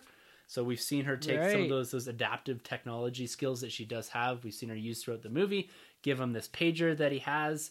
And the thing that I really like here towards the end, and this could have been an end credit scene in itself, is when Fury sits down to draft this idea about the Protector Initiative or whatever he had first here, and we get her call sign from the jet being Avenger. I loved this. This was fantastic. Yeah, I didn't expect them to seed that. Yeah. And having the Avenger Initiative born from his interaction with Carol, I thought was brilliant. Like, I liked what happened when you saw that play out in the first Iron Man movie. And granted, this is the guy who was like, yeah, the Black Suit X-Men. Of course, that's what it's going to be because that's all the general audience will accept, right? So that's kind of what my mindset was when I saw that end credit scene. I was like, oh, yeah, that's a cool Easter egg, but there's no way we'll ever get to the Avengers on screen kind of thing. Here we are. But I always thought that it was kind of awkward that this would be something that Fury would have thought of and that they would have as a contingency. Yeah. That the government essentially had developed. So, yeah, brilliant. That might have been one of my favorite world building things in the movie. And it was so subtle. Yeah. Yeah. Oh, yeah. Like, I didn't even, notice it. They're, zooming in on the picture, and I'm like, what is he going to pick up? Oh, it says Avenger. I know where this is heading. The Avengers Initiative. Yeah. Yeah, I agree with you. That's probably my favorite Easter egg of this whole film. That he types it out there. Boom. Into the mid-credit scene. We got two credit scenes here, actually. We've got kind of, a mid-credit and a post-credit. The mid-credit scene, in my honest opinion, is a scene right out of Endgame. Oh, they just in the same way they did it with Winter Soldier. They've done it with a few others where they've just taken some Civil War. They did as well for Ant-Man. They just clipped 10, 15 seconds out here, and we get. I guess we go to more or less present day. So right after Infinity War, we've got Steve Rogers, Romanoff, Banner, and James Rhodes. So they're looking at the tally of people missing, which is great, and they've got the pager. They're powering it themselves. I don't know how they got it, but they got their hands on it. And we see this thing flashing, and then it stops. This becomes a problem for them. And who shows up behind them? Captain Marvel, updated look. Fire, man. I love this new look. Sanjay, you feeling this new Captain Marvel look? Absolutely. The only way better would be if it was black and gold. Of course. No, maybe if Zack Snyder does Captain Marvel too. That would be amazing, first off. But no, this has me so pumped for Endgame. And I hope this is, they said they're only showing, the first 20 minutes of Endgame? Yeah. So this is probably going to take place within the first 20 minutes. So she's going to be one of the big players in the whole movie. So, wow. Yeah, this is going to be sweet. Yeah, and I totally agree that this is not a conventional mid-credit scene and that it's something they created. It is exactly like what they did with Civil War, in which they took a piece of the movie and tacked it on to Ant-Man. I loved it. The one thing about this scene, though, is it really highlighted for me that my issues with the movie came from the directorial side of the house as opposed to anything that the people in front of the camera were doing, because just the gravitas that all those interactions and the line deliveries and the way the actors were asked to look and to pose and to address things in front of them. And then she had infinitely more presence there than she Yeah. did at any time in the Solo movie. Like, even when she's having the face down with Ronan, she didn't come off nearly as badass as she did just kind of walking up on the Avengers and being like, hey, what's up? She carries a ton of weight into this scene. Yeah. And I know we spent this whole time with her, so we have some of that, but she walks in and you're like, whoa, she's face to face with Captain Marvel right now. Yeah. Like, or Captain Marvel, Captain America right now. This is Yeah. awesome. Yeah, I agree with you guys. I like the longer hair. The suit's been updated. It's a great scene, and much to your point, Sanjay, Cap still got a beard, and a good chunk of that Endgame second trailer got, or most of it, he doesn't have a beard anymore. So we know this is happening quite early on, and we know that there's a time jump, or at least we're anticipating that there's a time jump there between the beard and them making signs for all the missing people. This looks like right after Infinity War. Well, maybe she like photon blasts the beard off. Yeah. Get out of here. Now, the second post-credit scene, I think every time I walk into an MCU film, I'm expecting two very impactful post-credit scenes. But we usually get one and then somewhat of a gag. And this second one did turn out to be a gag. We've got Goose spitting up, throwing up, whatever, hairballing up the Tesseract onto Fury's desk. So again, pointing towards the idea that he needs some sort of storage container for it, which leads us at some point into Avengers with all of this. Kind of a throwaway for me, but sure, it's fine. It served its purpose. It kind of got a laugh out of everyone, and got to see Goose one more time. Yeah, I'm Yeah. there with you 100%. Yeah. It's like the Captain America, or what is it? The Spider-Man Homecoming one with like Captain America. Yeah. You like wait in the theaters. I think I'm just gonna like skip those ones because I always have to go like to the washroom after. But you I'm just always never like, know. Oh, Just hurry that up. Homecoming one was brilliant. I loved it. Especially because he's got the Avenger pajamas on. Like, yeah. And it's so such good. fourth wall breaking too. Oh yeah. All right, guys, that about wraps up the review here. We've got one more thing to do, and that's going to lay down our recommendations. Sanjay, I'm going to throw it to you Yes. first. All right. Do you recommend Captain Marvel? Of course I do. I mean, $150 million opening weekend can't be wrong, can it? Nope. To me, after watching this movie, some of the stuff talking through it with you guys, I was like, yeah, I've come around on it, being like, yeah, okay. At first I didn't like it, but now I can live with it, and it actually works pretty well. But for me, still, it's just okay. Like, it's not fantastic. It's not amazing. It's not spectacular. It's not Spider-Man. It's just okay, and it's maybe a little bit disappointing. Maybe because Marvel has been coming off with such big hits, but ever since Infinity War, it's only been 2 movies. Those 2 offerings have just been okay for me. Maybe I'm just anticipating Endgame, and this is just kind of filler until we get to Endgame, but I thought it could have been done better. But, at the end of the day, go see it, make up your own opinion. I'm glad it's crushing it at the box office. And, I'm glad a lot of people are enjoying it out there. But for me, it was just, it was like, instead of hitting a home run like Black Panther, it was like an infield single or something. So Recommendations, Carlos. Yeah, I'd recommend that people see it. It's fine. It's fine, and like none. Like I've said a few times, none of my problems are with Miss Larson or with the character Captain Marvel. I was most surprised that the studio and the directors, and knowing just the importance of the character and the scrutiny that this film would be under, that it really wasn't a home run for them in all regards.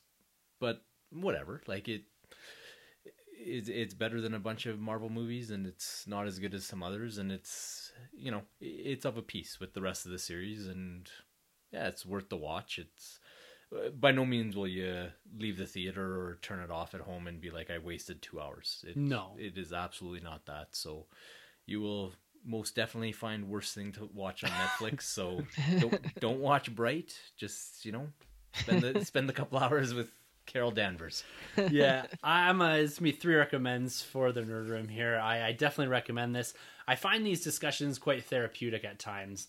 I find myself walking through these films in a great amount of detail, hearing your guys' points, different perspectives, And I usually end up on one side or the other. I either end up not liking the film as much when I walked out, or I end up liking it a lot more. I'm on the liking a lot more, and I really need a second viewing of this film. I like what they've done here. Yeah, there's some things that are just a miss for this, and some of it I think it attributes directly to the placement of this film and maybe some of the constraints that the directors were given. I want them to find her universe. I don't think we have the Captain Marvel universe set up yet, but Brie Larson in this role, fantastic. Nick Fury, the CGI there, his presence in the film is great. The scroll, the twists that we see in here, all really well done, really well executed. Yeah, there's certain things about this that I would change, but as a whole, yeah, this is a middle of the pack MCU film. And I have to also go back to the idea of my expectation bar. It was set very high. The film in itself did get close to it. It didn't really exceed that, but I find myself having to lower that a little bit because I put some of my own headcanon into those expectations, and when that's not met, that's not particularly anyone's fault but my own. So I will take some of the blame for that. But yeah, definitely a recommend here. Get out and see this in theaters. There's some really great stuff here, really great world building, but not universe building. So I think the character of Captain Marvel is really well introduced here, really well served, and it's definitely worth a watch. All right, guys, this has been one hell of a review. We're about 2 hours in here. There's a lot to break down, a lot to dissect here. It was an absolute blast doing it. Carlos, thank you very much for filling in for Troy here, taking that seat, and bringing a lot of great perspectives to this review. It's been a blast having you here, man. Oh, thanks so much for having me. I feel kind of like Carol in that you had the pager and it's like, in case of emergency. Here we go. Here we go. Or in case of baby, please. Carlos. Emergency, yeah. Exactly. The pager's sitting there surrounded by bottles on warmers. Yeah. Yeah. There it is. No. These are night nurse. Yeah. Now, for people looking to find you on social media or some of the stuff that you do, why don't you throw out your Twitter name or whatever? Yeah, you can find me at Canadian Cape Crusader, so it's CDN CAPEDCRUSDR or ER, but certainly you can find me linked to hashtag Twitter Gang or any of these guys. Just you're following them definitely, so you can find me there. And yeah, it's just lots of light nerdy stuff all the time. I don't really do politics unless something like is totally a burr in my saddle, and I'm on Letterboxd under the exact same username as well, and I throw reviews and for genre type stuff that people would find interesting. So yeah, hit me up, and yeah, we can hang out. Definitely. Yeah. Awesome. And Carlos will not be too far from the podcast for the foreseeable future. You know, we've got this rotating thing going on right now, and I'm sure you'll hear his voice in the not too distant future. We got a few movie reviews coming up here, and you're always welcome, man. Oh, thanks, man. I truly appreciate that. And Sanjay, everyone knows where they can find you. Yeah. Where? You can grab our Twitter handles. They're always at the end of the episode, and if you want to be a bigger part of this show, you can also email us at thenerdrm@gmail.com. We want to give a shout out quickly to our man Rob Wade, who endorses this podcast over at emotionally14.com. And you can find everything that the Star Wars Commonwealth is doing over at StarWarsCommonwealth.com. We're anticipating a title reveal or something here in the not too distant future. We got Celebration creeping up on us. It's a lot of exciting things, and we're going to be walking through some of the big pickups from the Red and White next week here on the podcast. That is in our collecting scope, and breaking down some of the news and reviews that we didn't quite get to this week, being a Captain Marvel centric review. But until then, ladies and gentlemen, for the Nerd Room, I'm Tim. I'm Carlos. And I'm Sanjay. And thank you guys very much for entering the Nerd Room.